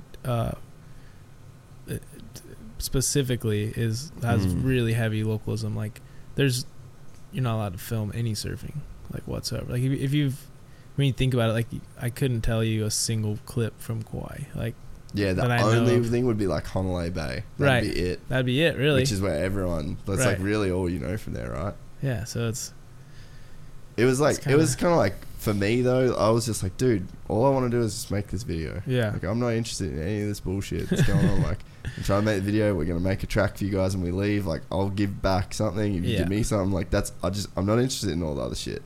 I don't care about the politics of where the track goes. Like, I'm not picking this based on you guys individually. Could be the biggest dickhead, but if you had the best spot for the video, like, that's what I have to do. Like, whether I want to or not, I have to make the best video. And then we had like one water truck driver bought a gun because like he wanted to drive the dozer, and I was like, no, this is Billy who works for Dirtworks and builds supercross tracks. I don't give a fuck that you're local. You don't know how to operate a dozer in the way that we need. Like, I'm not trying to be a dick to you, dude. Yeah. So anyway, he rocked up to a gun. He was in the water truck and he just like leaned at AK-47 out the side of the window. Oh shit. I was just like, Jesus fucking Christ, this is getting way too weird for me right now. And then like Malcolm Stewart like went off and did some shit at a party that he wasn't supposed to do, and like wasn't even supposed to be at a party, and then I had to deal with locals rocking up for that. I was like, fuck, this whole thing's just getting so heavy. But it was like, I wanted to say, it's like all this shit, like you want to build a track and it's like local this, local that. Yeah. It's like, all right, if you can build me this track with a shovel that you make from materials that come from this island, right, then I'll pay you to do it. Yeah. But if you need this dozer that's made in America and shipped here, and all the driving your Ford truck that's made in Detroit, like, then your localism argument's out the window to me. Right. Like, I'm not taking from Hawaii here. Like, you're driving an American truck. You're using an American, like, I get it, but at the same time, dude, let's call it what it is here, you know what I mean? I mean, well, Hawaii is America, but yeah, they just like, it got really weird to the stage where like, people were saying, I'm taking these jobs, I'm like, well, dude, you're driving an American truck here, like, you can't give me this like America argument when like, this is what you're doing. Yeah, I mean, which like I still do see their point of view, but it's like, dude, this isn't about that. Right. You know, I'm not coming at you with this angle and trying to do this to be spiteful. This is just what it takes to get the job done. I know there's such a big struggle in Hawaii with that too. Like, where it's, you know, I have a lot of Hawaiian friends that are great people and stuff, and But it's funny because a lot of times they get blinded. Like, the whole aloha spirit of Hawaii is like, it's a really positive thing, Yeah. But in a lot of ways, they kind of they lose sight of that sometimes, and like what you're saying in that situation where there was none of that aloha spirit was like and present in that moment, like it's all about respect as long as you're just respecting them kind of thing, it doesn't go two ways sometimes. And that's I hate to like generalize it like that, but that is, you see that a lot, and at the same time, like in a place like Oahu, like you see it happen, but it's also because there's so many people blowing in and out of the island, and they're not respecting it, and they're not respecting the locals, so they've taken like a really sort of like, well, I mean, and aggressive stance on it, Yeah, and I can see when people have been burnt in the past, and I mean, someone burns me in the past, I'm probably not going to do them a ton of favors, but that was the, like, that really what, dude, I got my passport stolen from my hotel, like they broke into my hotel room, and then like it wasn't even a dude from Hawaii that did that, it was a white dude. Oh really? And then because like he disagreed, like again it was just egos, like all these egos, like there's a lot of ego. Everyone wanted to be like the star of the show, and I was like, none of you are the star of the show. The star of the show is like Malcolm, Keisha, and Belle. That's it. Like I'm not the star of this show, I just got to get the job done. But like it was cool at the end of it, especially with Billy moving there, and then he like becomes a part of the community and is like rebuilding the tracks, and then obviously the tracks stay there, and we sold the bikes, like gave away gear, we did everything we could, and it really, like, I thought it was a cool positive thing. So like the whole time I'm there just pushing shit uphill over this like political thing that I just didn't want to be a part of, and really like I just didn't care. Like I get it, but like I don't want to be a part of any of the drama. Like I'm just trying to do this thing what I think is going to be good for everyone. But it definitely left me like, especially when my passport got stolen, then they're like, you got to go pick it up from the police station. When you go there, you're going to get arrested. And I was just like, maybe it wasn't my passport, it was just my wallet. And then I ended up texting the dude, and I was like, keep my fucking wallet. And he's like, what about your cards? And I was like, I just sold 4 dirt bikes, dude. I was like, I got a bunch of cash right now, like I really don't care. And then he ended up like, I think he ended up saying, oh, it's at this place, it's at such and such. And I was like, all right, cool, is all this really worth it, dude? But like, I mean, that sort of put like a weird taste in my mouth. And then I went to Costa Rica straight after, and I was like, oh really? Yeah. And I was like, this is fucking amazing. I want to rewatch those films now. The Costa Rica one? Well, just both of those. I don't. It's been so long since I've seen them. Dude, I wouldn't have even watched them since they came out. Like, You'd have been sick of it by the time you done editing it. And no idea how much I hated all those. I still love the first Dream Ride that we did in Cairns. That was that's my favorite thing I ever did. Because it was, like, we just signed Malcolm, and then it was in my hometown. Like, where we did that first Dream Ride in Cairns, that was like 10 minutes from where I lived my entire life. Like, my parents still live there at the time. That was like your local track? Yeah. Well, no, we made it from that was scratch. Really? Yeah. So it was my friend, it was actually Jackson Richardson's place. So they own this cane farm out in Aloomba, which is like 20 minutes out of town from Cairns. And then we, my buddy, literally my best friend that I grew up racing with, he did all the dozer work. Jatz's dad did dozer work. And like, just fully made it happen. Like, that shit was like, so like, talk about like, that's my Deus 10 boards thing. I had no fucking idea what I was doing. Really, when I look back at it now, I was like when I look back, that's still my favorite thing I ever did. Yeah. It's like, you had no business making that. Like, you had no business making that film. But dive in head first. But you grow from that shit. Best way to do it. Because like, that would have been the same thing with like the Deus boards, right? Yeah, when they ordered 10. For sure. Same kind of thing. Dive in head first and make it happen.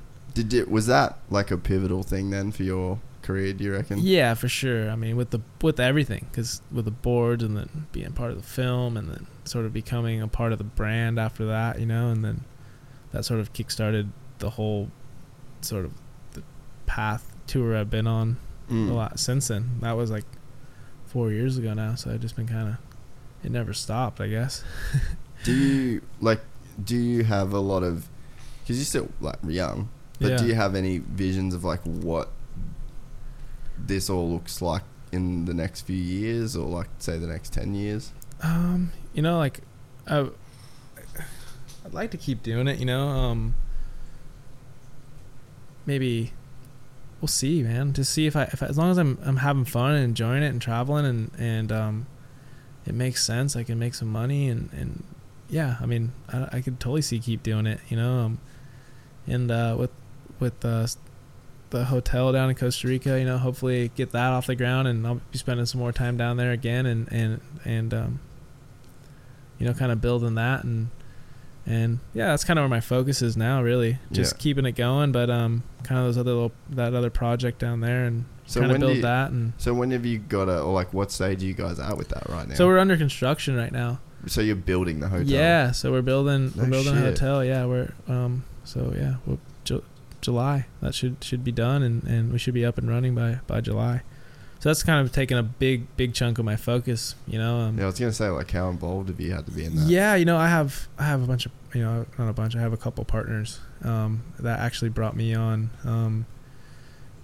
So one of the guys, a good buddy of mine, a guy I grew up with, and he, we just really wanted to they wanted to really add the whole surf moto element to it, you know, and so I've sort of taken that charge of that element of it, and just trying to bring that to the brand that we're trying to build, you know. Yeah.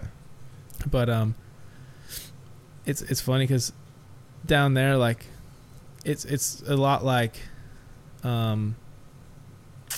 guess you could say like Bali or places where motorcycles are sort of part of the culture, because that's just how, you know, it's an affordable way to get around, and, you know, you can actually afford to own a motorcycle and stuff, so everyone's really into motorcycles.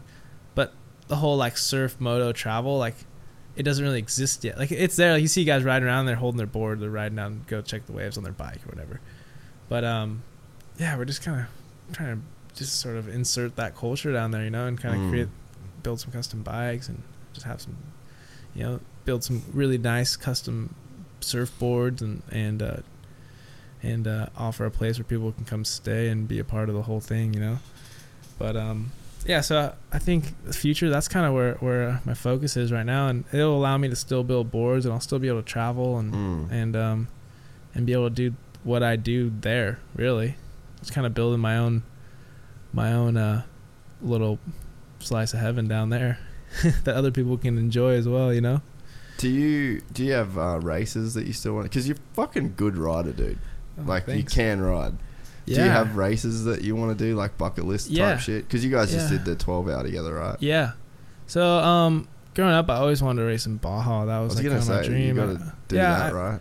I've raced the 500 a couple of years back, and yeah, it's something I'd like to do. You know, like I like just kind of just, for me, racing now is really just like going out and you kind of like just testing yourself, you know, that kind of aspect of it. So I'd like to go back to Baja and do some more racing down there, and because it's that Baja is like definitely it combines like the whole travel element and like, you know, it's so much more than just a race kind of thing, you know. It's good, like it like ticks more boxes. Yeah, you know, and it's brutal, dude. It's so gnarly. Like I watch those guys, and like, you know, some of my good friends that race and they've been successful on there, and I'm just like, fuck, like, you guys are so gnarly. Like it's brutal. Like, it's fucking the gnarliest race I've ever been a part of or witnessed or whatever. And so I'd like to do that, you know, just to check it off the list kind of thing, you know.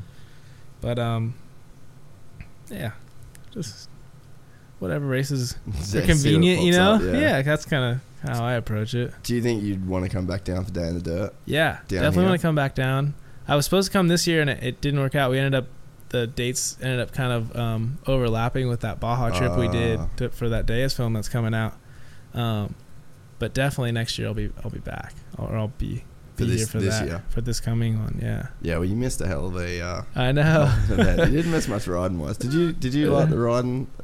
I think I did 3 laps. Did you only? Yeah, I did. I pulled out like when it was pissing down rain once. I had my one. Oh yeah, it was a mutter.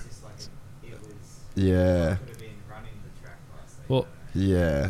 well, I did three as well. That's all I did. That's all I could manage, dude. I was fucked. Mark did because I think he did this one, and then the America was right after, right? Yeah. Oh yeah, you went straight. So to he did both, and then we went there, and America was sick. Like we had just got back from Baja.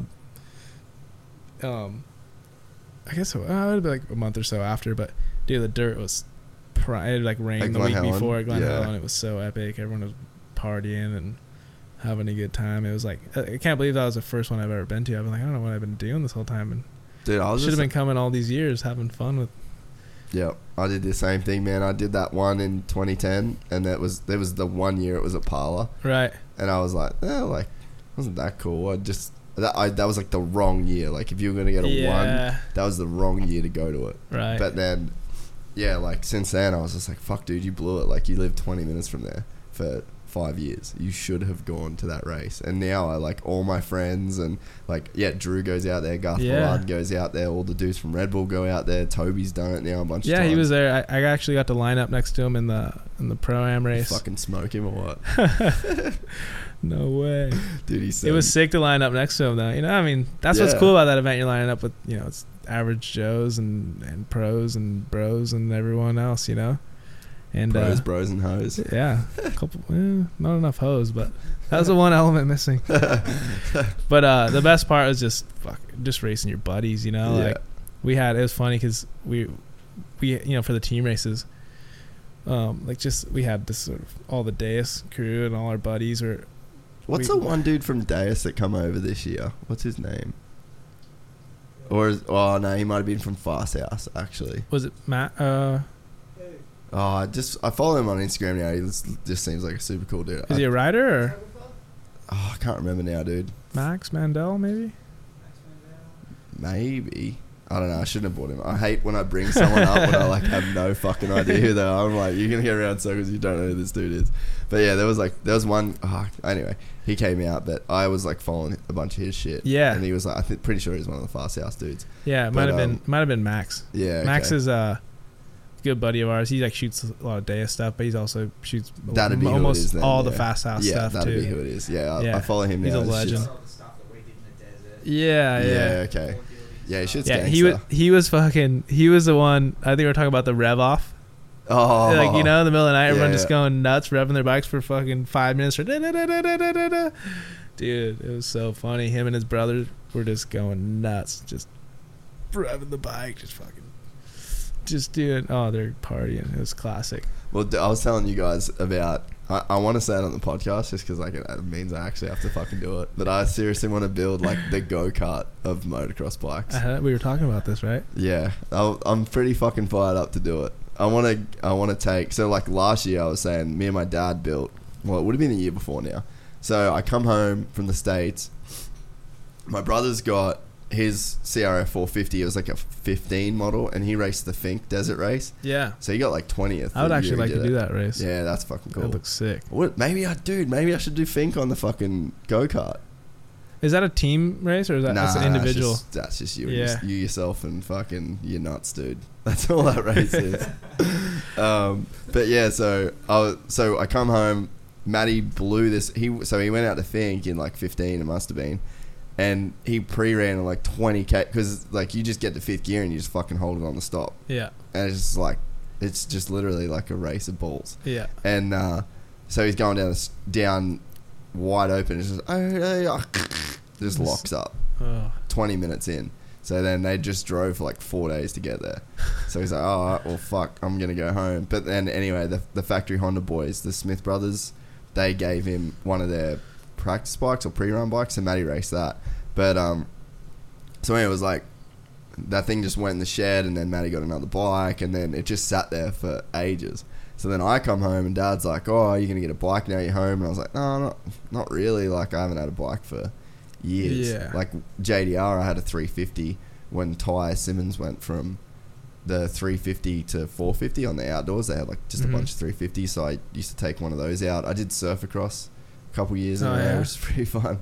And but yeah, so then Dad's like, oh yeah, do you want a bike? And I was like, So then I was like, man, what if we like took the 450 and then just threw the motor out, and then we bought like an old school CR250. So then we ended up getting a 98 CR250, and then me, Dad, and a friend of mine, Rapid did all the fab work at his shop, and then me and Dad like built the thing. It was actually before the Transmoto 6 hour in not last year, the year before. And dude, Saturday morning before the race, where like I had my friends Sawley and Matty Kuipert around, and I was like started it, rode down the road, and then it just shit out. And I was like, fuck, what is it? I had no idea. And so then Matty Kuipert, he's like, oh, I had one of these things, this is what's happened, blah blah blah. So we're like fixing it, I don't know, like 12 hours before the race. Like we had to be up there. And then we get it, and my dad's like, dude, this thing won't make a lap. Like 100%. We didn't do anything, dude. We didn't put a new clutch in it. We didn't do anything. We kick-started it once when we bought it, and I was like, cool, it runs. And then we were just like, well, we'll put it in and we'll get it measured up, and then if it's fucked, we'll pull it apart and we'll fix it. So then, anyway, I was like, dude, this thing's gonna fit. And like my brother was going and getting radiators from like some dude on the Sunshine Coast. I was like, you need to leave work right now and get me these radiators, or it's not gonna happen. So anyway, made it happen. The thing, my other buddy's bike, who I did the race with, his bike shit itself. So my whole team of 3 rode this bike for all 6 hours, dude, and it fucking lasted. But after building that, like, it was really fun to like do something with my dad again, especially after living away for so long. But then the Vietnam thing, we're riding these bikes, and they're like Lifans, they're like some Chinese bike or Vietnamese bike or whatever. Yeah. And because they're like little people, like they're not, Vietnamese aren't big people. So I know for like in like Indonesia, it's really hard to get anything over 250 cc's. Like there's some kind of regulation. I don't know if Vietnam's like that, but it could be, yeah. But these things are like 150 cc, right? But they're like little Harley sort of looking things. Yeah. But it was so sick. Like, and I've never really rode a bike on the road that much. So, I mean, maybe like 3 hours max. Yeah. And so anyway, we get there, and I've got my girlfriend on the back the entire trip, 2,500 Ks. But these bikes were sick because the whole group was on the same bikes. So like no one had an advantage, no one, you know, but everyone could hold them, just fucking wedge. So we're going up these, we did one day where it was 2,000 turns. So just like that, like I got sick of it. Yeah. It was just these perfect turns up and down hills, like through these mountain ranges. It was the most fucking stunning day. Like one of the most picturesque days I've ever been of anywhere I've ever been in the world, and just constant turns. But it was so cool because like the bike handled well, but it just was a roach. Like it was so slow. So we're just absolutely feeding these things just all the way through every gear, up these hills, down these hills, and it was forgiving. Like I fully washed the front one day. I hit a bit of diesel, like full lock. I had to put my foot down, front wheels just sliding off the road, and saved it. It's like if I was on a legit bike, like I never would have saved that. So then it made me think, after building and the good thing is like everyone was the same speed, really. Like, you know, you kind of get dudes that would be better at cornering or whatever, but like really. Have you seen the Deus event called Slidetober? I think I was talking about it before, but yeah, I heard you talking about it a bit. But yeah, so it's every October. It's a 1 day surf, 1 day moto. It's like 2 days moto. 1 day is like motocross. 1 day they do like a rally, like a mini rally type thing. And they had flat track and then surfing. It's like a combined score. But everyone has to race these little 150s. And they're all super shit. Yeah. And you can't take it serious because it's like, you know what I mean? Like everyone's like on this shitty little bike. Yeah. So it's extra fun that, you know. It's, and it like levels the playing field. It levels the playing field, you know. And you can't take yourself seriously on this thing. So that's pretty much what Vietnam was like. But it was fast, and the key though is it was fast enough to still go fun. It was fast enough to have fun. Because you're holding it wide open. Feel like you're going fast. But I mean, we were still doing like 80, 90 Ks through turns and stuff. But like wedge to do it. Yeah. You know, it wasn't like you could just roll off and then you're on like a Super Duke or something, and then you roll the throttle on and you're at 130, 140, like quick.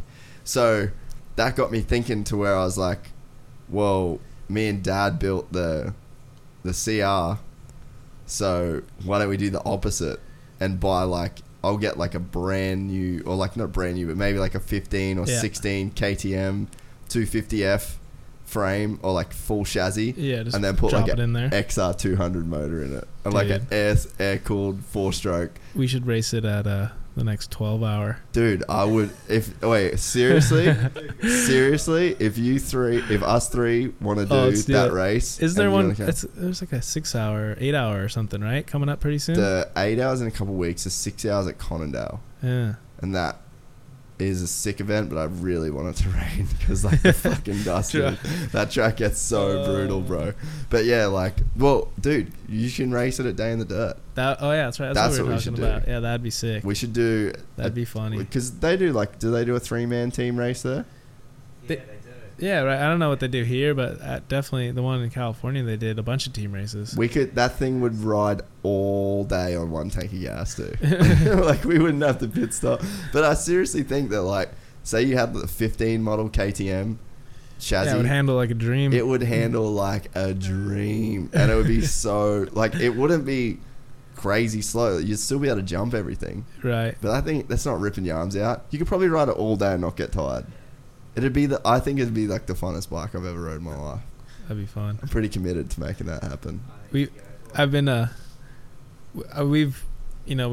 these XR 400s for that last Baja trip. Are the motors good in those things, you reckon? Yeah, super good. I mean, they're just bulletproof. You know, yeah, that's what I'm air thinking. cooled. They got like the 400s are like they're fast. Like they're fast enough. You know, like that's what I'm saying. Like they don't rev up real fast. Like they're Yeah. a trail bike, really. But they're bulletproof. You just hold the thing wide open for hours and hours, and just like a tractor, just keep going forever. Gets me excited. Dude, they're so fun to ride. Things like a Cadillac. You know, that's it's just really like what it is, eh? through all that. You know, There's room for a body in there. Yeah, dude, it's fucking so smooth. So yeah, that's what I'm thinking. I think we might need to try and make that That'd happen. be fun. I got all the shit to do it. I just gotta get the bikes. I wonder how much an old XR 400 is right now. I don't know. Even like a DRZ 400 or something, just any like air cooled piece of shit that's like, yeah, you could get. I mean, get FMF to make like a grand. sick pipe for it. You could. They'd be down with it. Or just keep it super dog shit. It'd be like the $1 million motorcycle that's actually shit. Yeah, but I think But good. But I think it'd be like, I just want to see Berriman just absolute like turn up, like a super sick turn up, but it's like an XR 400 on the limiter. Like it sounds so fucking weird. Imagine him doing like that Farm Jam jump over in New Zealand, just like the big Oppo fucking turn down thing. It'd probably be like, I wonder how heavy those motors are compared to like a new motor. There's not heavier. a lot. But in them, you're getting rid of the radiators and stuff, which don't weigh a lot, but true. Getting rid of some of that. Dude, that's like will be so weird to have a bike that just doesn't have radiators, but it's got radiator shrouds. That's what I was thinking. Like, how would you do that? Because you just build like a brace. Just build a box. Yeah, you just build a little box. What was the room for sponsors, bruh? What was the off-road ledge dude's name that we were with at the 12-hour? Ballard. Oh, Jeff Ballard. Ballard. Jeff Ballard. Dude, I need to talk to him about this bike. You should. He wants to come on the podcast. I want to get him on the podcast. You got to get him on. He's a fucking So we were lord. racing with them. So we had Transmoto. They set us up with a bike, and we were on the Transmoto team. And they had the Transmoto Has-Beens, which was Jeff Ballard and some other guys that I can't remember their name at the moment, but they're all legends. And then they had the loose ends. Listen, I'm going to give Chuck a microphone. Yeah. Keep talking. And so I was like, oh yeah, who's this guy? I'm like, I see this guy's got a TTR 225 like trail bike. I'm like, oh, who's this fucking guy? And it's little did I know it's this guy Jeff Ballard, who I didn't really know who he is, but apparently he's like full Aussie legend. And he's out fucking ripping on this TTR. And then he actually he went the other way. He put TTR forks on his KTM. So he had like a new late model KTM with TTR forks on it. Yes, the dudes at MX store, because like I think they sold. Yeah, he's somehow affiliated with those dudes. They bought Ballards or something like right. that. And then sorry to everyone listening, but we're gonna get Chuck on. Everyone's like, what the fuck is going on? But yeah, I was just cracking up. Like it was such a that's such an old school That's something dude thing to do. Like, oh yeah, these forks are great off my '97 TTR.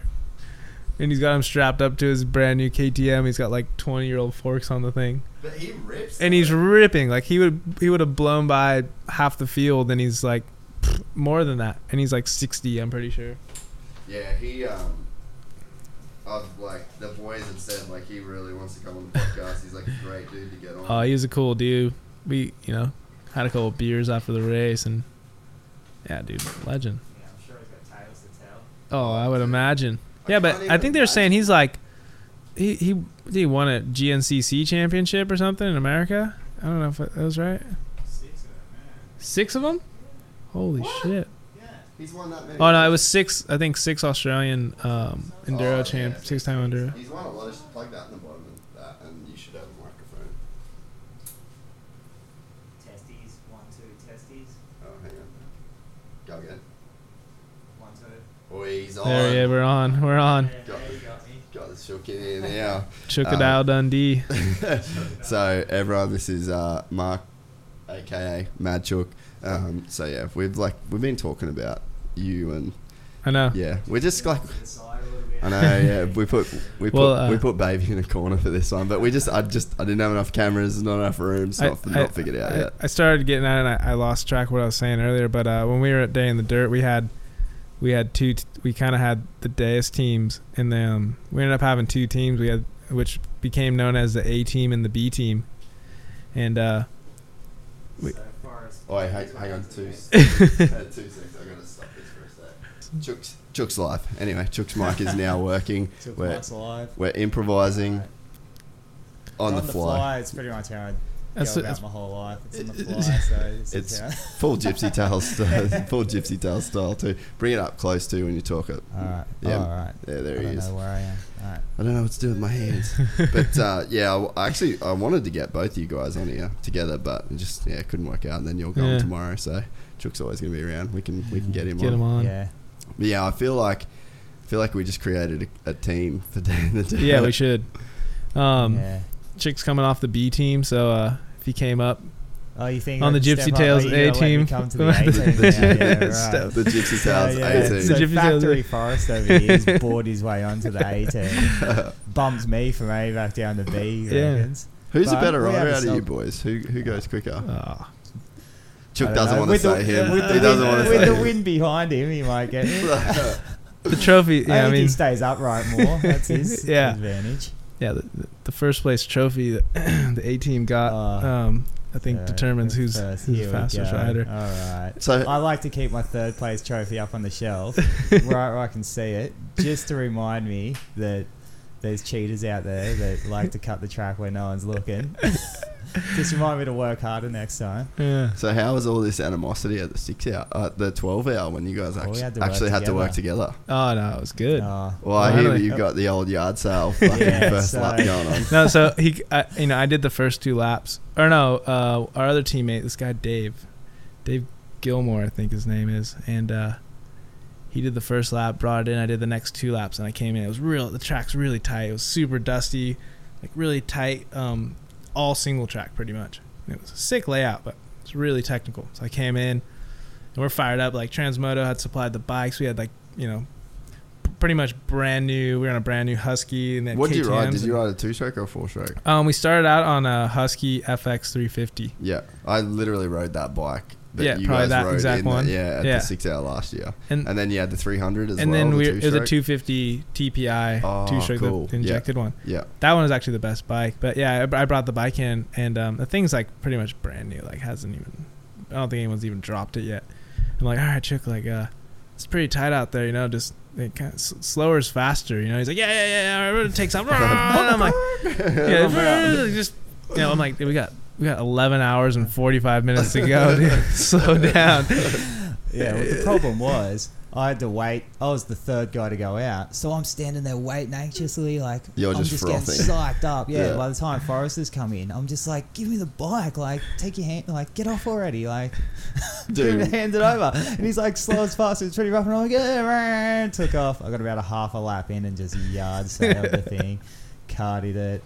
I was like, as soon as I cut it, because it was like brand new, this like Husky, Yeah. it was 2019, and I yarded it and flipped the thing, and then like it was upside down the bush, and I was creased on the ground. I was just like, oh, what have I done? I was thinking, oh, I hope this thing's not folded, because I felt like I was probably about 10 minutes in already. That was about all I'd done. And there's no way of getting back either. Yeah. Oh, no, that was you're what out I there. thought too. I was you're like, fucked. I was thinking, like, 'cause straight away I creased myself. I was so sore, and it was like, I had a moment where I was like, all right, how do I get back to the pit from here? Like, Yeah. I don't even want to do this. Like, I'm over it. And it's not like you know where you're going. Like Yeah. you literally have no Yeah, idea there's where 30-minute the fuck lap you are. times. Yeah. Like, you're out there. Dude, I did one. I did the 6 hours. Me, Andy Wiggin from Transmoto, and then Yeah. Yeah. Trent.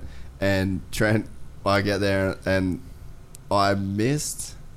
I knew that they were going to do like the first 2 laps, and I was over with like Maddie and them. So anyway, I was like, I wonder why I was so tired. Oh, I just got back from Thailand, so I just did that fight camp in Thailand, and I wasn't gonna do the race at all because I just trained for 12 days straight, 4 hours a day. So I was fucked.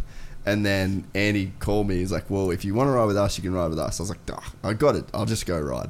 So yeah, I got up there, passed out on my swag with I got my swag off the top of the roof of the car, Yeah. put it on the grass, laid on my swag, and I slept for like 4 hours. I was completely roach. So then I slept. We had pretty much the same like approach to it. Yeah. Well, Got there the night before. fucked. Yeah. Yeah, fuck. Yeah, well, you Driving guys, all day. You guys, yeah, you just Yeah. went late, eh? Yeah. But yeah, so then I sleep all night, all day, all morning, and then I think I get up like super, super late. And so by the time I get there, my teammate Trent on the first lap had busted his foot, and he like took his boot off, and it was just black, dude, like black, massive. And he's like, no, I don't know if it's broken. I was like, that's 100% broken. Yeah. Like, you cannot go back out and ride. He was like gonna go ride again, and then he ended up like, I think the painkillers sort of wore off a bit, and then he was like, yeah, I think it's actually pretty cooked. But yeah, so we did the exact same thing as what you guys did. One dude down, like Yeah. pretty much Yeah. instantly. Well, I fucking brutal. toughed it out for the rest. Cause Well, I'm yeah, a you hard- rode, but then hard motherfucker. but Yeah, then our other Kim's We- son dislocated his shoulder. Yeah. Kim, yeah. Tim, we, right? We lost Yeah. Kim's son. Yeah, he halfway through blew a his lap. shoulder out his first lap in. So then I ended up picking up the slack. I think How many laps would you have done? I in did the end? 6. Yeah, and it's a decent those day. guys did 4. Yeah. So it was like about 25 to 30 minutes is what my lap times were. So yeah, it was a solid day, and it was so rough, so dusty. You were like, dude, you couldn't see. You know what I mean? Dude, like yeah, you it couldn't was you like- couldn't see like your hand this far in front of your Yeah. face. Like it was Yeah. so gnarly. But that So- race, they always get rain. Like, that's the one I've always That's why we wanted went to down do. all the way Yeah. down there, because we seen the videos like, oh, it's like chocolate cake every time. Because It they looks hit us so up, prime. come down, like Transmoto. I was like, hey, want to come into this? We'll get you in a team and stuff. And they like, check the video out. And we seen it. And we are just like, fuck yeah, Yeah. this looks Done. wild. Yeah. Yeah. And then we got there, and they're like, oh, I haven't had rain for 4 months. 4 months. And Oh. we're like, it's still gonna be sick. Like, how could it be so bad? But it was just dusty. Like, It's sick though. Like, that's the kind of race where you really earn your beer at the end of it. Yeah. And it's like Oh, that yeah. first fucking sip of beer, dude, after a yeah. Transmoto So race good. is just like, yeah. if you could bottle that feeling, like you got the beer and then that feeling, you're like, I'm drinking that. Dude. I'm an alcoholic at this point. It was so funny because all day it was like pretty much just going like, fuck, this is so grueling. Like, dude, like the thought of like Doing having to another do lap, yeah. was like, fuck, Forrest is almost in. Like, at one point I was sitting down, I looked around, I was like, is Forrest out there? Like, fuck, I'm next. Like, this is bullshit. Like, you know, just Dreading thinking, it. all right, I've just Yeah. got to mentally get myself through this lap. And then the second the race finished and I knew I didn't have to cut any more laps, it was like, I instantly was like, how sick was that day? Like, what a fucking epic like, dude, like, so pumped. Like, truck was sick. Like, the minute I knew I didn't have to do another lap, but when I was doing it, it was just like, fuck this. Yeah. Dude, I get that. I almost chase that feeling now. Like that dream ride shoot in Right. Hawaii, like I just complained about it Yeah, for yeah, like yeah. all the fucking shit that went wrong. Right. Literally the minute I fucking boarded the plane, I was like, Yeah. I'd do all this again right now. Yeah. And now I sort of like chase that shit. I really think that's the secret. Yeah. Like what you just said there, you've got to go find something that fucking sucks. Yeah. sucks so bad in the moment, and it's just complete and utter fucking torture. But the second that thing's done, you're just like, holy fuck, that was lightning in a bottle. I have to do that again. But like, you know who else? Like Rob from the guy that owns Nobby Underwear. They're like one of our main sponsors. Right. Dude's a fucking savage, bro. I think he said he was leaving now to go to do this marathon, and he just runs marathons. And then like, he's like, oh man, sorry I haven't spoke too much this week. Like, bloody running's just been killing me. And he just sounds, I'm like, why would you run? But it's the same thing. Like, he does these fucking 50-kilometer running races, and at the end of it, it's like, that's the feeling you get. And even Vietnam was like that. Yeah. Vietnam, we're doing these rides. They say hardships are the essence of the traveler's tale, you know?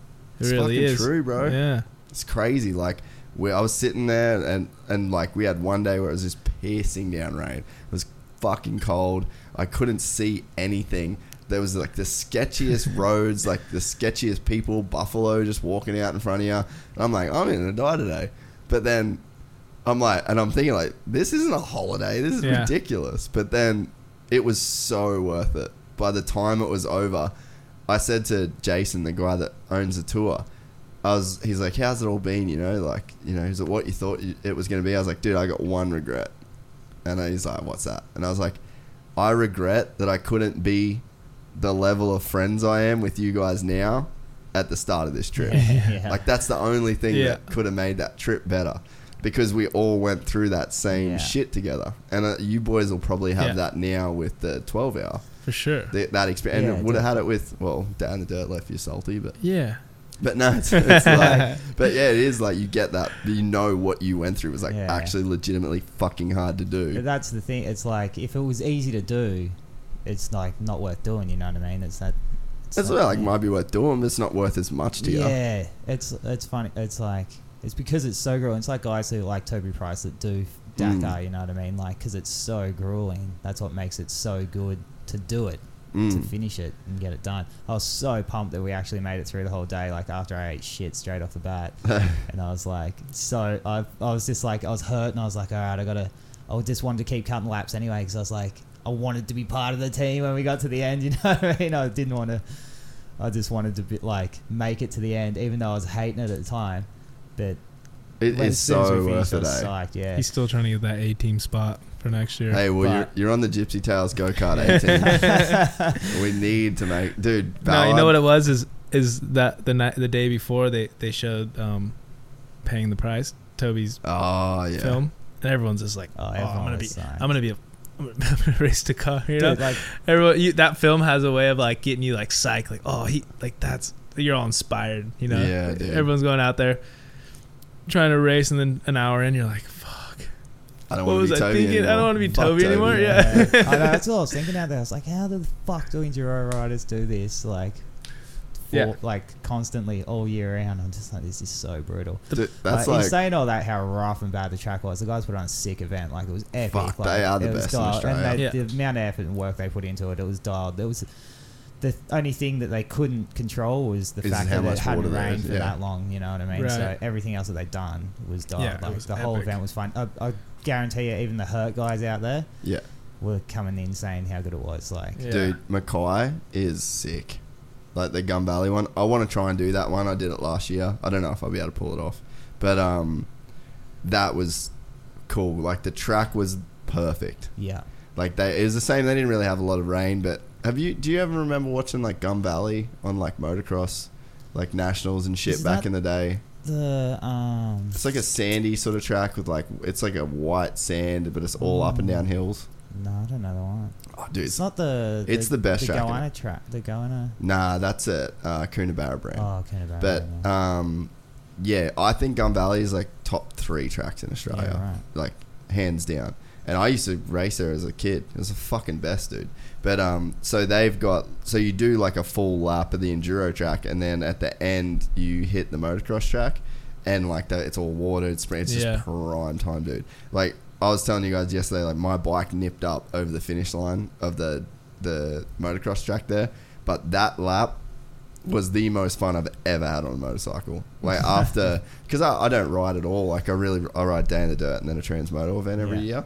So like I did the first lap, and by the end of it, I was like, all right, I got a bit of balance back, and I'm starting to I get the feeling back, and then I just hit that track, and I've rode it a bunch of times. Like I knew the track, I could just kind of send it as fast as I could straight away.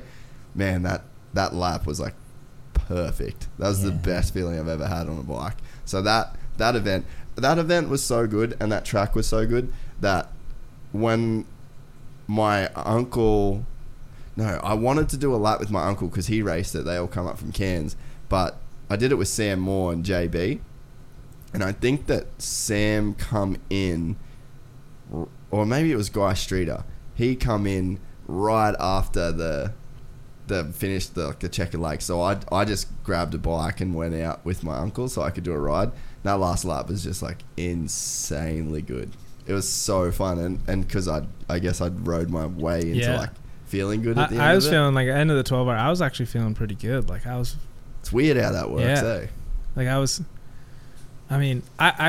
I ride a lot of that kind of stuff at home. Like I'll race a lot of like, it's kind of, we call them just off-road races, but like they're sort of enduro, I guess you could say. But I love that, like punishing yourself, like the suffering, just because afterwards you just feel like, I just accomplished that. Not that you don't suffer in just straight motocross, but it's so different, it's a different vibe, different kind of suffering, but I was feeling so good by the end of it. I was like, oh, it's over. I was happy it was over, but I was kind of like, I can go another lap. Yeah, well, we definitely need to do Day in the Dirt. It's no coincidence that the two best events of the year are the Transmoto and the Day in the Dirt, and it's like the same people run. It's like they just fucking get what's going on, you know.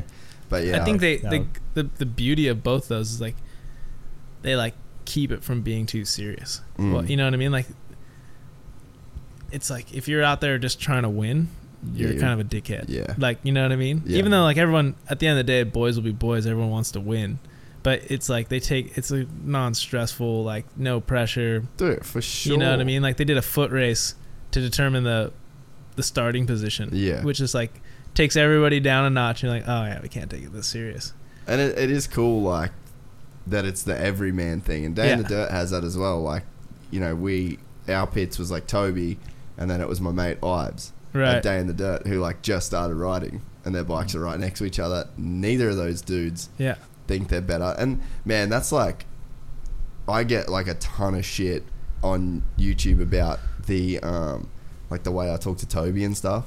But I'm like, you guys don't get that like he's a part of our crew, and like no one talks to him like he's Toby Price. No, he doesn't seem like that kind of dude. Yeah. In the small encounters I've had with him, he seems like just a normal dude. Yeah, and I think most guys are really when you get them up behind. But the problem is that in most events never give you that access. Sure. Yeah. And then when people, it's so rare that you get that access that when you do, you think you've got to treat them some kind of way. Yeah. But it's like that's not the way it rolls. And I get shit for like, oh, you respect that you're talking to a legend. Yeah, like he's a fucking legend what he's done, but it's not on a day-to-day. Like he's not Still winning Dakar. Boy. He's not winning Dakar every single day. Like 360 other days out of the year, he's just a fucking dude that always raids the fridge. Yeah, like it's super. You know what I mean? Yeah. But it's like it's cool for an event to treat people in that same way. Yeah, and I think that creates like a really good culture. Like you were saying, the fucking KTM boys at one got like hammered. Oh, and yeah. Same as the Husky boys. They were so hammered. They were trying to get them to turn the Jennies off, and they're like, no, like cranking the music back up. They were that terped, and then like they were like, it's all good because they had like a raffle at the start of the was like event. A charity fundraiser thing. Raffle. And money went to charity, but what you got for it was like a 2 minute head start, or whatever. Yeah. So they were like, we got 2 minutes on the Husky guys, it's all good. Like now just knocking back drinks, and I think they end up bringing it home still. Yeah. But, dude, they were hammered, and it was like. But that's like the best shit, dude. Like, that's the best shit ever. Yeah, like it was just like they knew, like, if they didn't feel like it, they were just like, they were gonna stop anyway. You know what I mean? So. But like Andy that was running it, he was saying like, he goes, there's no rules to it, but it's kind of like, don't make a team of 4 guys that all want to win it. Like just put 2 fast guys on and put 2 shit guys on. Like, you know, in the spirit of the event, don't be a dickhead. Really, is all. I don't all think the I've rules. ever even looked at where we've finished. Yeah. I've done it a bunch of times. I think we went from like 29th to 129th in like one lap, and everyone's so just like, good. whatever. That's my lap. You think you have it? Yeah, you think you have a shot at it for a second. You're like, Yeah. maybe we get it, and then next thing you're like, fuck. Dude, yeah, Where's the that's beers? funny. Yeah. Nah, it's the way it should be, dude.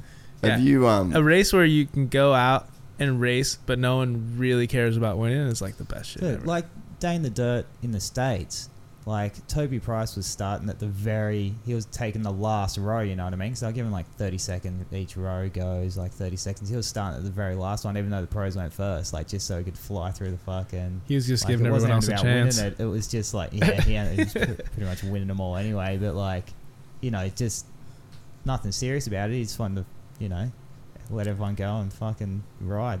He probably didn't care if he came... He would not 50th, give like, a yeah. flying Yeah. fuck Yeah.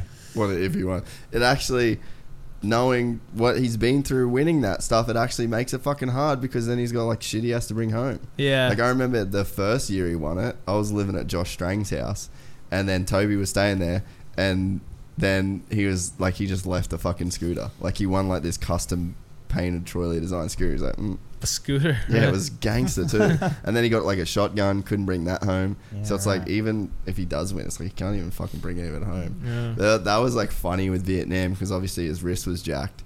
And so he sat in the dude, it was fucking sketchy. He was sitting in the van. This Vietnamese dude was just a straight gangster. Like, could fucking handle Colin McRae back in the day. Like, so they got the van and I'd ride at the back with mum and dad a couple times. And so you'd stop every like hour or whatever. Right. And then you'd like, whatever like a cool view was or whatever, they'd just stop, photos, put the drone up, like whatever, have a drink. And the van, like we're on the bike and we're like passing cars and like all these ranges and shit. And you'd be like, we'd pretty much dust whatever car or like, especially like an old Toyota van. And this motherfucker would roll up like 35 seconds behind you every time. And I started saying to Toby, I was like, dude, how fast is he going? Because like everything's a blind turn and we're cutting every turn on the bike because at least you can react a bit.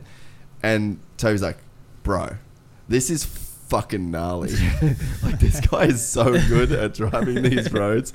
And then there was one bit where even I was like I could feel my front brake starting to go.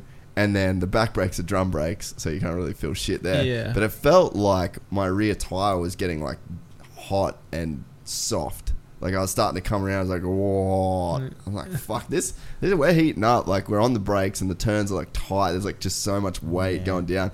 Anyway, Toby shows me. He's like, dude, check this out.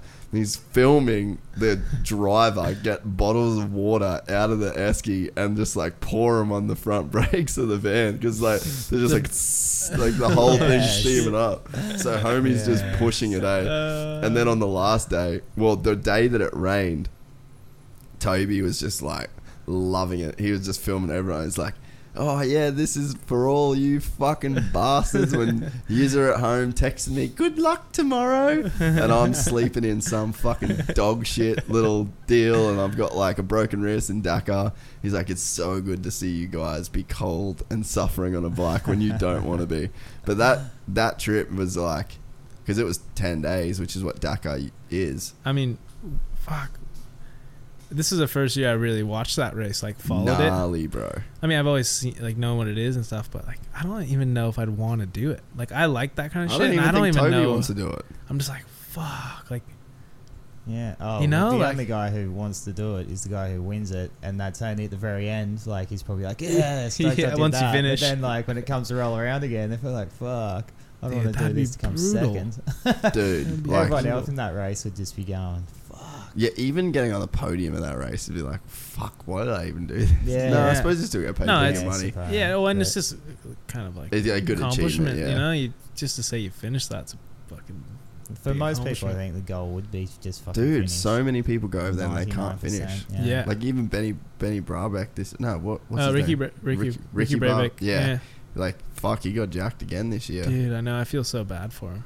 Yeah, it's like that's a brutal race, man. Even a factory Honda can't finish that thing. But this year wasn't even like that hard. There was some like sus stuff that went down with his bike. Did you hear about that? Yeah, little bits and pieces. Like there's always weird shit. There was shit like where suspension was all like someone would come and change all the settings overnight on the one night, and then stripped out like the clickers and stuff. And there was that like Toby does. He ended up not wanting me to talk about it, but there was like a guy that he like caught cheating and shit. Really? Yeah, and then like he said something, and then he was getting all these crazy messages, and like it was like fucking. It gets like super gnarly because like South Americans want South Americans to win. Right.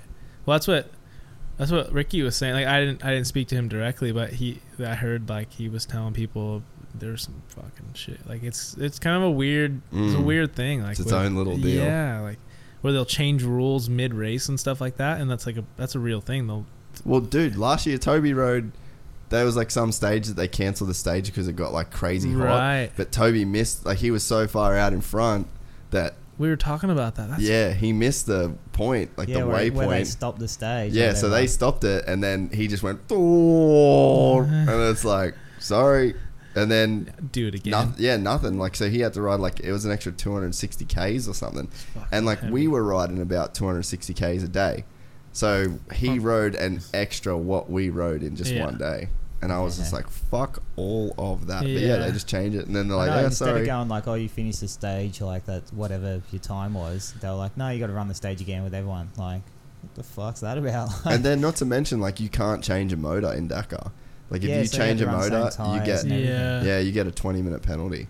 So like you just put an extra 400 Ks. But he was saying too that because like the race was shorter this year, but because it's in sand dunes, it's like a 3-to-1 ratio. So like 1 kilometer of like normal riding is 3 kilometers in the dunes. Sure. Right. So like just the extra work that gets put on those bikes and shit in the dunes is just for fucking sure. The sand on the bikes is so hard on equipment. And then when you could see it in the video where he takes off when that Quintanilla crashed, and you just see it's just like he has to just fucking feed it just to get the thing going. Yeah. It's like imagine how like those bikes are heavy too. Like that especially shit full would be of fuel. Yeah, that shit would be brutal, dude. Fuck.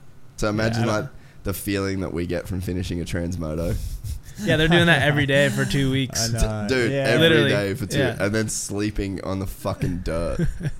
Yeah, that shit. I don't think I'll ever do the Dakar. Yeah, I know. Yeah, We've been just walking around the couple of days after the Transmoto. We've been going like adding hours to the Transmoto. Like now it's the 36 hour just because we're hobbling around like still feeling the Transmoto. We're still like going. it's a Transmoto 48 hour now. Like, oh, I'm still fucked up. Oh, that shit's funny. It kind of makes me want to do one again though. Yeah, right? I know. I'm already looking at it. I'm like, hey, what's kind of there? Yeah, at the time I was like, why would anyone want to do this? Fucking race is stupid. Yeah. The guys that are Ironmanning it. Dude, right? Oh my god. This one dude did that, and they like nearly fucking win. oh yeah, he was way up there. Yeah, not that far off. The funny thing is, you can't like just sit down and cruise along. You know what I mean? Like, so it doesn't really. Like you'd think like, oh, whatever, they'll just sit down and cruise around for 19 laps or whatever they do. But it's like if you're sitting down, you can't just sit down. And cruise it's too tight and like, technical. you have to like. Yeah. You kind of have to charge. You have to charge to get through it, or you're laying down. Like, and they're doing 19 laps. That shit is crazy, dude. I'm actually doing a trip just in like 2 weeks time. Actually, I'm going over to South Africa and with these guys. They have a company. It's called Moto Safari. I don't know if you've heard of it. They actually do a Vietnam sort of a tour thing as well. But it's more of like it's like an enduro. It's an off-road thing. Yeah, I've heard of that. So I got linked up with this guy Wes who owns Moto Safari, and we're going over to do a South Africa one. He wants to introduce, and it's gonna be like I think it's like 2,500 kilometers, 10 days, just circling sort of South Africa. That'd be sick. So I'm looking forward to that. It should be really cool. Get so to see lions weeks. And shit. Yeah. So I go home for about a week and then I'm going there. Have you surfed over there? I've never been to South Africa. Dude, are you gonna surf? Yeah, over I'm gonna there? surf. We're gonna go to J-Bay and I think we it kind of like starts out in Cape Town and we go inland and kind of go through the savannah and see, get to see lions and shit like that, and then come around and we hit the coast, and we kind of follow the coast the rest of the whole bottom half, and it's like I think it's about 80% dirt roads and 20% highway, and we'll be on That's sick. some big Honda Africa Twins. Yeah. Okay. Cool. Yeah, Africa so it'll be Twins in proper Africa. like Makes sense. Dude, that whole the whole Vietnam thing, like I said, I never really rode road bike stuff. This has really only been motos, and it really opened my eyes up to like what you can enjoy. Oh, for sure. You know, like I honestly didn't think that I'd be that pumped on the riding, but I got a whole new appreciation for the riding element. Like by the end of it, dude, after 2,500 Ks on a bike, and it was just all turns every day, like, oh, pardon me, I was just like starting to like get these flowy lines that I was kind of getting, and I was really, you could play with stuff. Like I'd have one day where I was like braking real hard into stuff, then I'd have other days where I was like not braking and just rolling through everything and just changing lines, and then you even get adjusted to the speed, and like the first day I was like hesitating a little bit or not going as hard as I could, but then the end of it, it's like you just spend so much time on these bikes, like you feel so comfortable. So it's like even for a dirt bike guy that I've spent my whole life riding dirt bikes, I just got such a like appreciation for it, and I enjoyed it as much as I've like. There was riding like the day we rode the Western Ho Chi Minh Trail, hands down the best day I've ever had on two wheels in my life. Yeah, and it's on like a shitty. And it was on a dog shit. Dog shit's like being harsh. No, but, you know what I mean. But yeah. in terms of like, if you compare that to like an R1, it's dog shit. So it's like to ride on that, and it's perfect. I wouldn't want to do it on another bike, right? Because I'd fucking die. Like the road just invite you to go so fast, but it was just like really opened my eyes now. So when you talk about like that South Africa trip, and the same guy runs a Cambodia trip, so it's like my eyes are now open, and I can see why my dad was like, you have to go, you have to go, you have to go. And at the start I was like, I don't really want to ride a 150 through Vietnam, you know? Yeah, you got moto stuff in your head. You're like, 150. Cooper Webb raced that when he was 10. Yeah, it's a kid's bike, man. What are you talking about? But like now I'm like, man, we should do a lot more of this shit. Yeah. And even a dirt bike guy can enjoy that ride. Yeah, you know, for sure. My whole sort of where moto came from for me and for my family, for my dad, was my grandfather. He started out like after he got out of the military, he bought a Harley, and then his thing was he was into touring, so he'd just go around the country, and he ended up getting really into like BMWs and stuff. And his whole thing, and like I guess it's really popular with the BMW crowd, is like join, they call it the Million Mile Club. So it's like you put a million miles, like they log it, and no shit. But yeah, like so he spent pretty much his whole life just riding and like logging as many miles as he can. He did all of the United States, Canada. He went over to Europe, did a just full Euro tour. Yeah, it was crazy, man. I don't know what the final number that he finally reached, but did he pass away? No, he's still alive. Dude, yeah, he has one of those. He's 86 years old, and now he has one of those like 3-wheeled ones. Have you seen those? He can't ride a bike anymore, so he got one of those and cruises around. He lives in Florida. Fucking gangster. Dude, he's a gangster. That's straight gangster shit right there. I tell me I can't ride 2 wheels. Boom. +1, bitch. Yeah. I don't even think they told him that he couldn't. I think he just couldn't do it. He's like, I'm fucking 86. I can't hold this thing up anymore. You know, if I tip over, I'm done. But what a fucking G. Can you So imagine if it. Oki straps his like walking frame to the back and there's just like sparks flying off the back? That's pretty much what's going on. Oh, that's but yeah, so that's pretty much where the motorcycle fever probably comes from. For me, it was from him. And he still got the fever at 86. It's crazy to think that we're going to be 86 at some point. Like, I know. Not that far away. Hopefully. Well, hopefully, yeah, true. But I think age is just so different now than what it was. Yeah. Like, I'm sure, like, your granddad's like, that's a rare dude. Right. For his era. Right. That's pretty old, right? But to still be doing shit. Yeah. But, like, imagine us, like, I just think now, obviously, we know about how to look after ourselves. We're not doing work that's fucking our bodies over. We're not in the Navy and in the Army and doing crazy shit. But it's like there's so much technology that's going to let us do this for like a fucking long time. Like Wiggins, I don't know how old Wiggin is, but he's not a young dude and he's still out there riding. Yeah. Like there's Jet Ballard. Yeah. It's like nowadays, man, I just feel like we are living in a blessed era to where like we can all be doing this shit. Like even me with jiu-jitsu, like that's a fucking like look at my fingers today just from like gi burn. Like that's just from some dude's fucking collars rubbing my fingers off. Yeah. But like I want to do that shit when I'm 60, 65. Yeah, I know. I used to always think, like, I had this idea when I was like, you know, early 20s that there was like a cap on like. It was like a cutoff. Yeah, I'm like, at some point I can't ride anymore. Like it's capped, it's done. And like you think that age is like, obviously because you watch racing and stuff, you're like, once you're 30 or whatever, like that's it, you can't ride anymore. But it's like, and then you see people like Ballard who are just hammering out there and you're just like, fuck, I want to be. Dude, he was going so fast that you're like, fuck.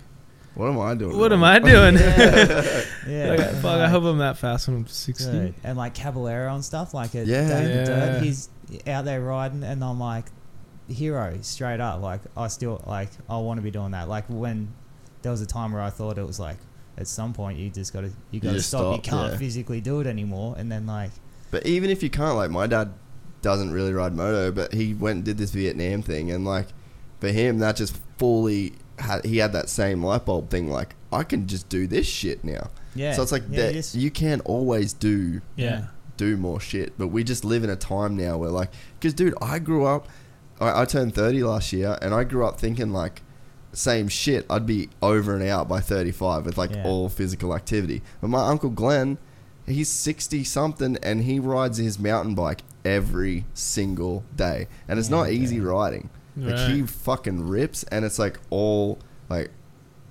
Olympic cross country uphills and shit. Yeah. You know? So it's like we just live in a different time, man. It's so gnarly to think that we can all be doing this shit. And we could all still be talking about it at that age too, really. I know, I hope you're able to be that badass at that age. It's just that's the time it's funny. now. I turned 30 and I can, in the States, that's a vet for motocross. Yeah, like over here yeah. It's 35, so you can't do it. So like over there, because I got like, you know, obviously people like Forrest and everyone, I got mates over there and stuff like that. So I've been going over there and doing the races because I can do the vets class, and it's like, it's the most fun racing I've ever had racing my entire life. And it's like the veterans class, you know what I mean? And I'm like, I'm looking forward to the 40 plus class, the 50 plus class. I'm watching guys do it. Yeah, I'm like, dude, 100%. they're having more fun than anyone who's like, you all of a sudden the weekend turns and it becomes the like all the younger guys, all the juniors, all the 18-year-old kids, and it's like work for them. And like the other guys from the weekend before are all just having the best time of their life. Just drinking like, beers. Racing your buddies, you know, no one's taking it too serious. Everybody's got to get to work in the morning. Dude, Yeah, that's You know true what I mean? too, yeah. Mammoth. No one's been training. Everyone's out of shape. Yeah, you know? that's it too. It's just like, Did you do Mammoth? yeah, I've done Mammoth. Dude, that's the other thing I wish This I last did. year was so fun. Did you go up as well? Yeah, we. Oh, well, he was on a different week. He did the vet I did weekend. the vets weekend. Oh, so that was okay. I'm my not old first enough yet. Vets race. And Actually, I did the it was 25 epic. plus class, but Yeah. See, I wanted to get this. It was full up, the 25 plus class. That one gets full pretty quick. Yeah, it's hard to get into that race, man. yeah, you just gotta qualify or Yeah, hope but someone opens up. they hold like a vets weekend beforehand. So like the Mm. first weekend's vets, and then they sort of run all the kids like kind of during the week, and then like all the 50s, 60s and stuff like that, and then it comes up to like, you know, all the 250B, 25 plus, 250A. I don't know if they do a 250A. Yeah, they do. I think. Oh, Yeah, I think they do. 250A, 250B. That's like all the young, fast dudes. But like the first weekend, like it's like totally sold out. Can't get a spot. Like most fun weekend I've ever had racing. It's epic. Like Yeah. it was so good too because it's all like McGrath and Nick Way. Yeah, and all the old Sleater boys was do it. there. Yeah. Yeah, like my buddy Adam Chatfield was there.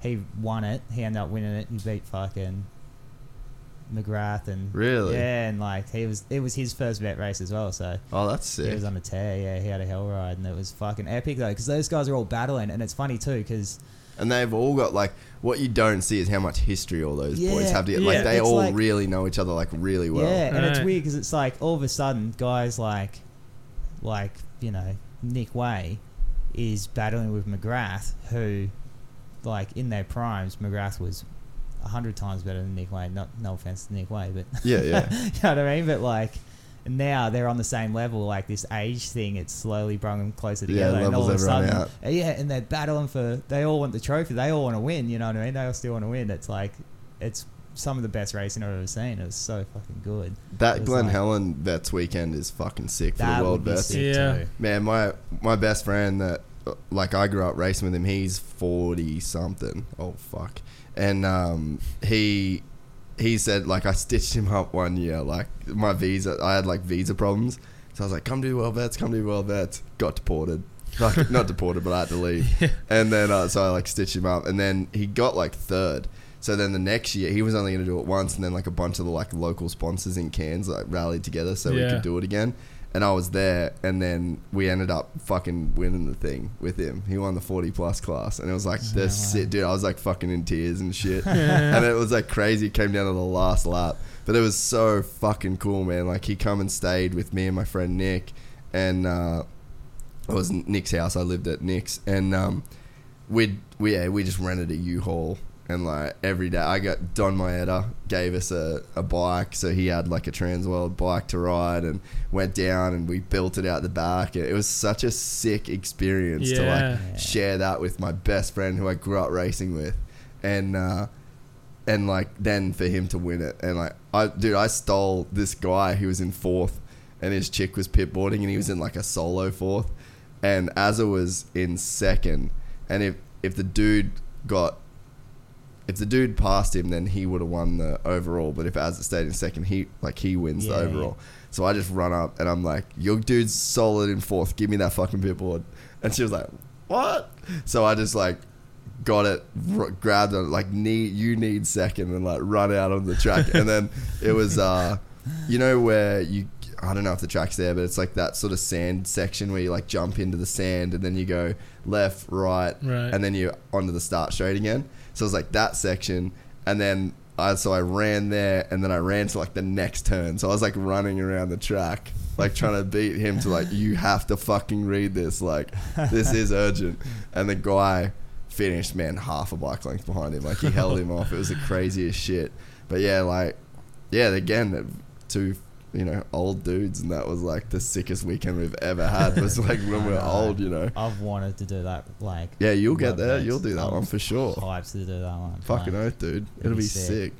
He's like, Mark's borderline. Might as well just move to California at this point. I'd say it's probably on the cards. It's like, oh, every month it's like, oh fuck, I think I'm gonna come over for that race. Oh, this is going on. Oh, this shit. Get job offers. Yeah. Ask me to come over. I'm like, oh shit. Yeah, fuck. Can you align that with a race, and I'll but that's what's cool about even the stuff that you do. Like, you can go on glass boards anyway. Yeah, you know? that's the beauty of it, I guess. That's how it's going. That's what's crazy is like, there's actually like, with just board building in general, like, it's almost, it's like a dying art. Like, especially guys that do what he does with like resin color and stuff. Like, we like at the factory that I'm at Aloha Glassing at home, like, we can't find a qualified guy that does color work, like resin work, like what Mark does, or just anyone, period. Like, they just don't exist. Like, there's no young kids coming up really that are coming up and doing that, you know. Whereas like maybe in the 80s or something, like, there would have been a bunch of them. Like, there's people all over like building boards, but now it's like, it just, dude, that doesn't exist. Like, it's even around here too, like, it's hard to find someone that knows how to do that. It's crazy. Like, well, and you know, like, what other, I don't know any other really industries that are like thriving, and in that there's a lot of surfboards being made, but there's very few people coming up, like young guys are like, oh, I want to build surfboards for a living. Like, there really aren't. Like, there aren't very many Groms that like that want to build boards. Yeah, no, for whatever reasons. The Groms bail out like before they want to move up too fast. Like, you always get Groms into the factory, and it's like you get them to do stuff, and then all of a sudden they're like, oh, well, I want to do like, I want to be a shaper, or I want to be a glasser, and it's like, you've been doing this for like sweeping the floor for 6 months, like, yeah, and then like you give them a job to do that's like a step up, and then they know, like, most of them like start to cut corners on that job a little bit, like, to get it done faster, cause they want to, and then And then they're like, yeah, I want to do something else. And then it's like, well, you're not even doing the job we're giving you properly. And then like, next thing you know, they're just like, going to do concreting with dad. Like, all right, so yeah. I mean, the guys that are coming up, it's everyone wants to be a shaper because those are the guys that are getting all the glory. You know, like they're the ones that are like the face of whatever the brand is. Like, oh, he's a shaper, but But like the unsung heroes are the Glassers and the Sanders and the, everyone else. Like without them, like there wouldn't be a surfboard. Well, your shit is the first time I've ever not looked at who the shaper is of the surfboard. Yeah, right. Yeah. You know what I mean? Yeah. Like, I think you are the first guy to me where I was like, holy fuck, there's like gnarly glass dudes that like actually take. Well, I don't know if there's more than you, but it's like here's this dude that's like stolen the spotlight that is normally reserved for the guy with the logo. And to me, like even Statsy and Joel, like that, they didn't tell me who shaped their boards. They told me that you glassed them. And it's like, that's cool. I still don't know who shaped their boards, but that to me is like, I think that's rare, dude. There's maybe like 3 dudes, maybe 4 that come to mind that the glass job is like a brand in itself. You know what I mean? Where it's like, and it's like distinguishable. You can pick it out of a other board just based on like, the color work. Like you can be like, oh yeah, that was so-and-so did that. Like, oh, that was Mad Chook's board. You can usually tell like a lot of the marbling and stuff that he does. That's pretty like unique to him, right? There's only maybe like 2 other guys that or maybe 3 that have that, and that's in the world. And it's fucking crazy. There's a handful of guys, that I obviously know the same sort of thing. Like, you know them for their glassing, like, and they could do anyone's board, and you see it, and you're like, fuck, that's that guy, So it's kind of cool to be held in that category of those guys, obviously, because Well, again, it's just like you can't fake that shit. Like the cream rises to the top in those situations. Like you can't skip any steps and get those accolades. Yeah, right. Yeah, that's it. And it's like it's interesting to see where it's gonna go. Like like what the future of board building will be if there's no one coming up to replace these guys. Like other than like our generation. There's a few, there's maybe a couple that I was just talking about, but everyone else is like in their 60s, 50s, 60s, and they're all like, they're not gonna be able to work in that. Everyone's like my dad's age, like they're not gonna be working that much longer. It's only so much. You only work for so long, and then once those guys are gone, like I don't know who's gonna be there to replace them, kind of thing. You know what I mean? Like there's gonna be this huge hole in the industry, so it'll be interesting to see like what. But that breeds opportunity, man. Yeah, like. You look at, I got a friend that's a property developer. And it's like the industry changes, and you can either be the old head that wants to stay doing it the way that he's always done it because it works, or you could be like that young new dude that uses Instagram to promote his shit and actually like, dude, it was fucking inspiring watching you shape a board like that yesterday. It was like a time warp. I felt like I was watching like a On Any Sunday board being shaped that was back then, like a dude in like a garage in Malibu when all this shit was originally happening, but it wasn't. It was in 2019 with a young, because you just don't. It just doesn't. That's not the visual you get when you think of a surfboard shaper now, and it's so dominated by like these big names. And then when you get someone that comes in and does it the way that you do it, that's like such a throwback. But with this modern twist, like it was inspiring, and it made me want to surf that board, and that's probably why you're having a level of success in the industry, and people want to watch you ride and surf and shape, and companies want to be aligned with you. Like it's a fucking cool thing. Psychs me up so much about forest stuff, you know what I mean? Because it's just not, because my dad was a shaper as well, you know what I mean? So I grew up around all that, and just from that time of everyone hand shaping all their own stuff, and you could only make as many boards as you could physically make yourself.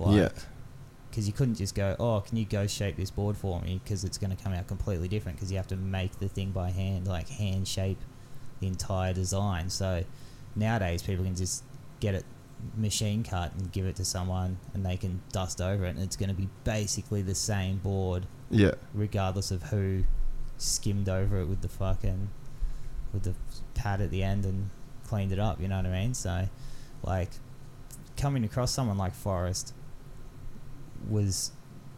not only was it cool that he's still hand shaped, and like obviously his dad was a shaper and he was making epic boards and the sort of stuff that I love too, because I grew up, you know, I like everything old school anyway. I like old bikes, old cars, old boards, old everything. I don't know why, I'm just drawn to that old school everything. So like his boards are epic, he's hand shaping all of them.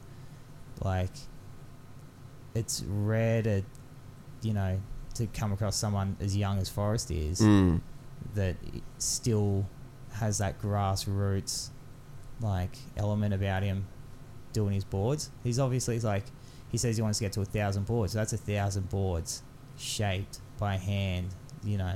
And how many waves ridden is that? Who knows? 1,000 boards. 1,000 boards. Like, how many fucking waves is that those things are caught? We were talking about it the other day, and he was saying his dad still just hand shapes all his boards, all his mouths and everything. And what was he up to? Something ridiculous. Yeah, my dad. So he started keeping. I'm pretty sure he started keeping track in the 80s, early 80s. He's been shaping since the early 70s, and he had shaped. I believe he shaped about, since he started keeping track. He's like pushing 20,000 boards. Fuck. Yeah. Like, yeah. And he just. That's why when you're like, oh, 1,000, that's a lot. And I'm like, well. He looks at that, he's like, 500. You barely know. That's like a year's worth. Yeah. He's from a time, obviously, when they couldn't just pump him out on a machine. So it's like, oh fuck, if we've got to shape fucking 30 boards this week, we got to shape. We got to shape 30 boards. Yeah, like, you know, they're doing 5 a day, like, and that was standard, like, you know, 5 a day, like. They were the production line. Yeah, that was, you just most of hammered them out. got fuck shoulders and shit like yeah, dude. running the planer. But yeah, I mean, it's crazy. It's definitely, like I said, it's a dying art, dying trade for sure. But well, I'm glad there's dudes like you two out there, and I'm glad I got that mic sorted. That was a good idea midway through. Should have done that from the start, but yeah, thanks, man. I'm glad that you were able to fit this in. I know you've been pretty thanks busy. for having me. Hopefully, we can get this team Gypsy Tales going for the Day in the Dirt. I'd be pretty keen to make that happen. Gypsy Tales A team. Yeah, right. Well, it's the only team. The G team.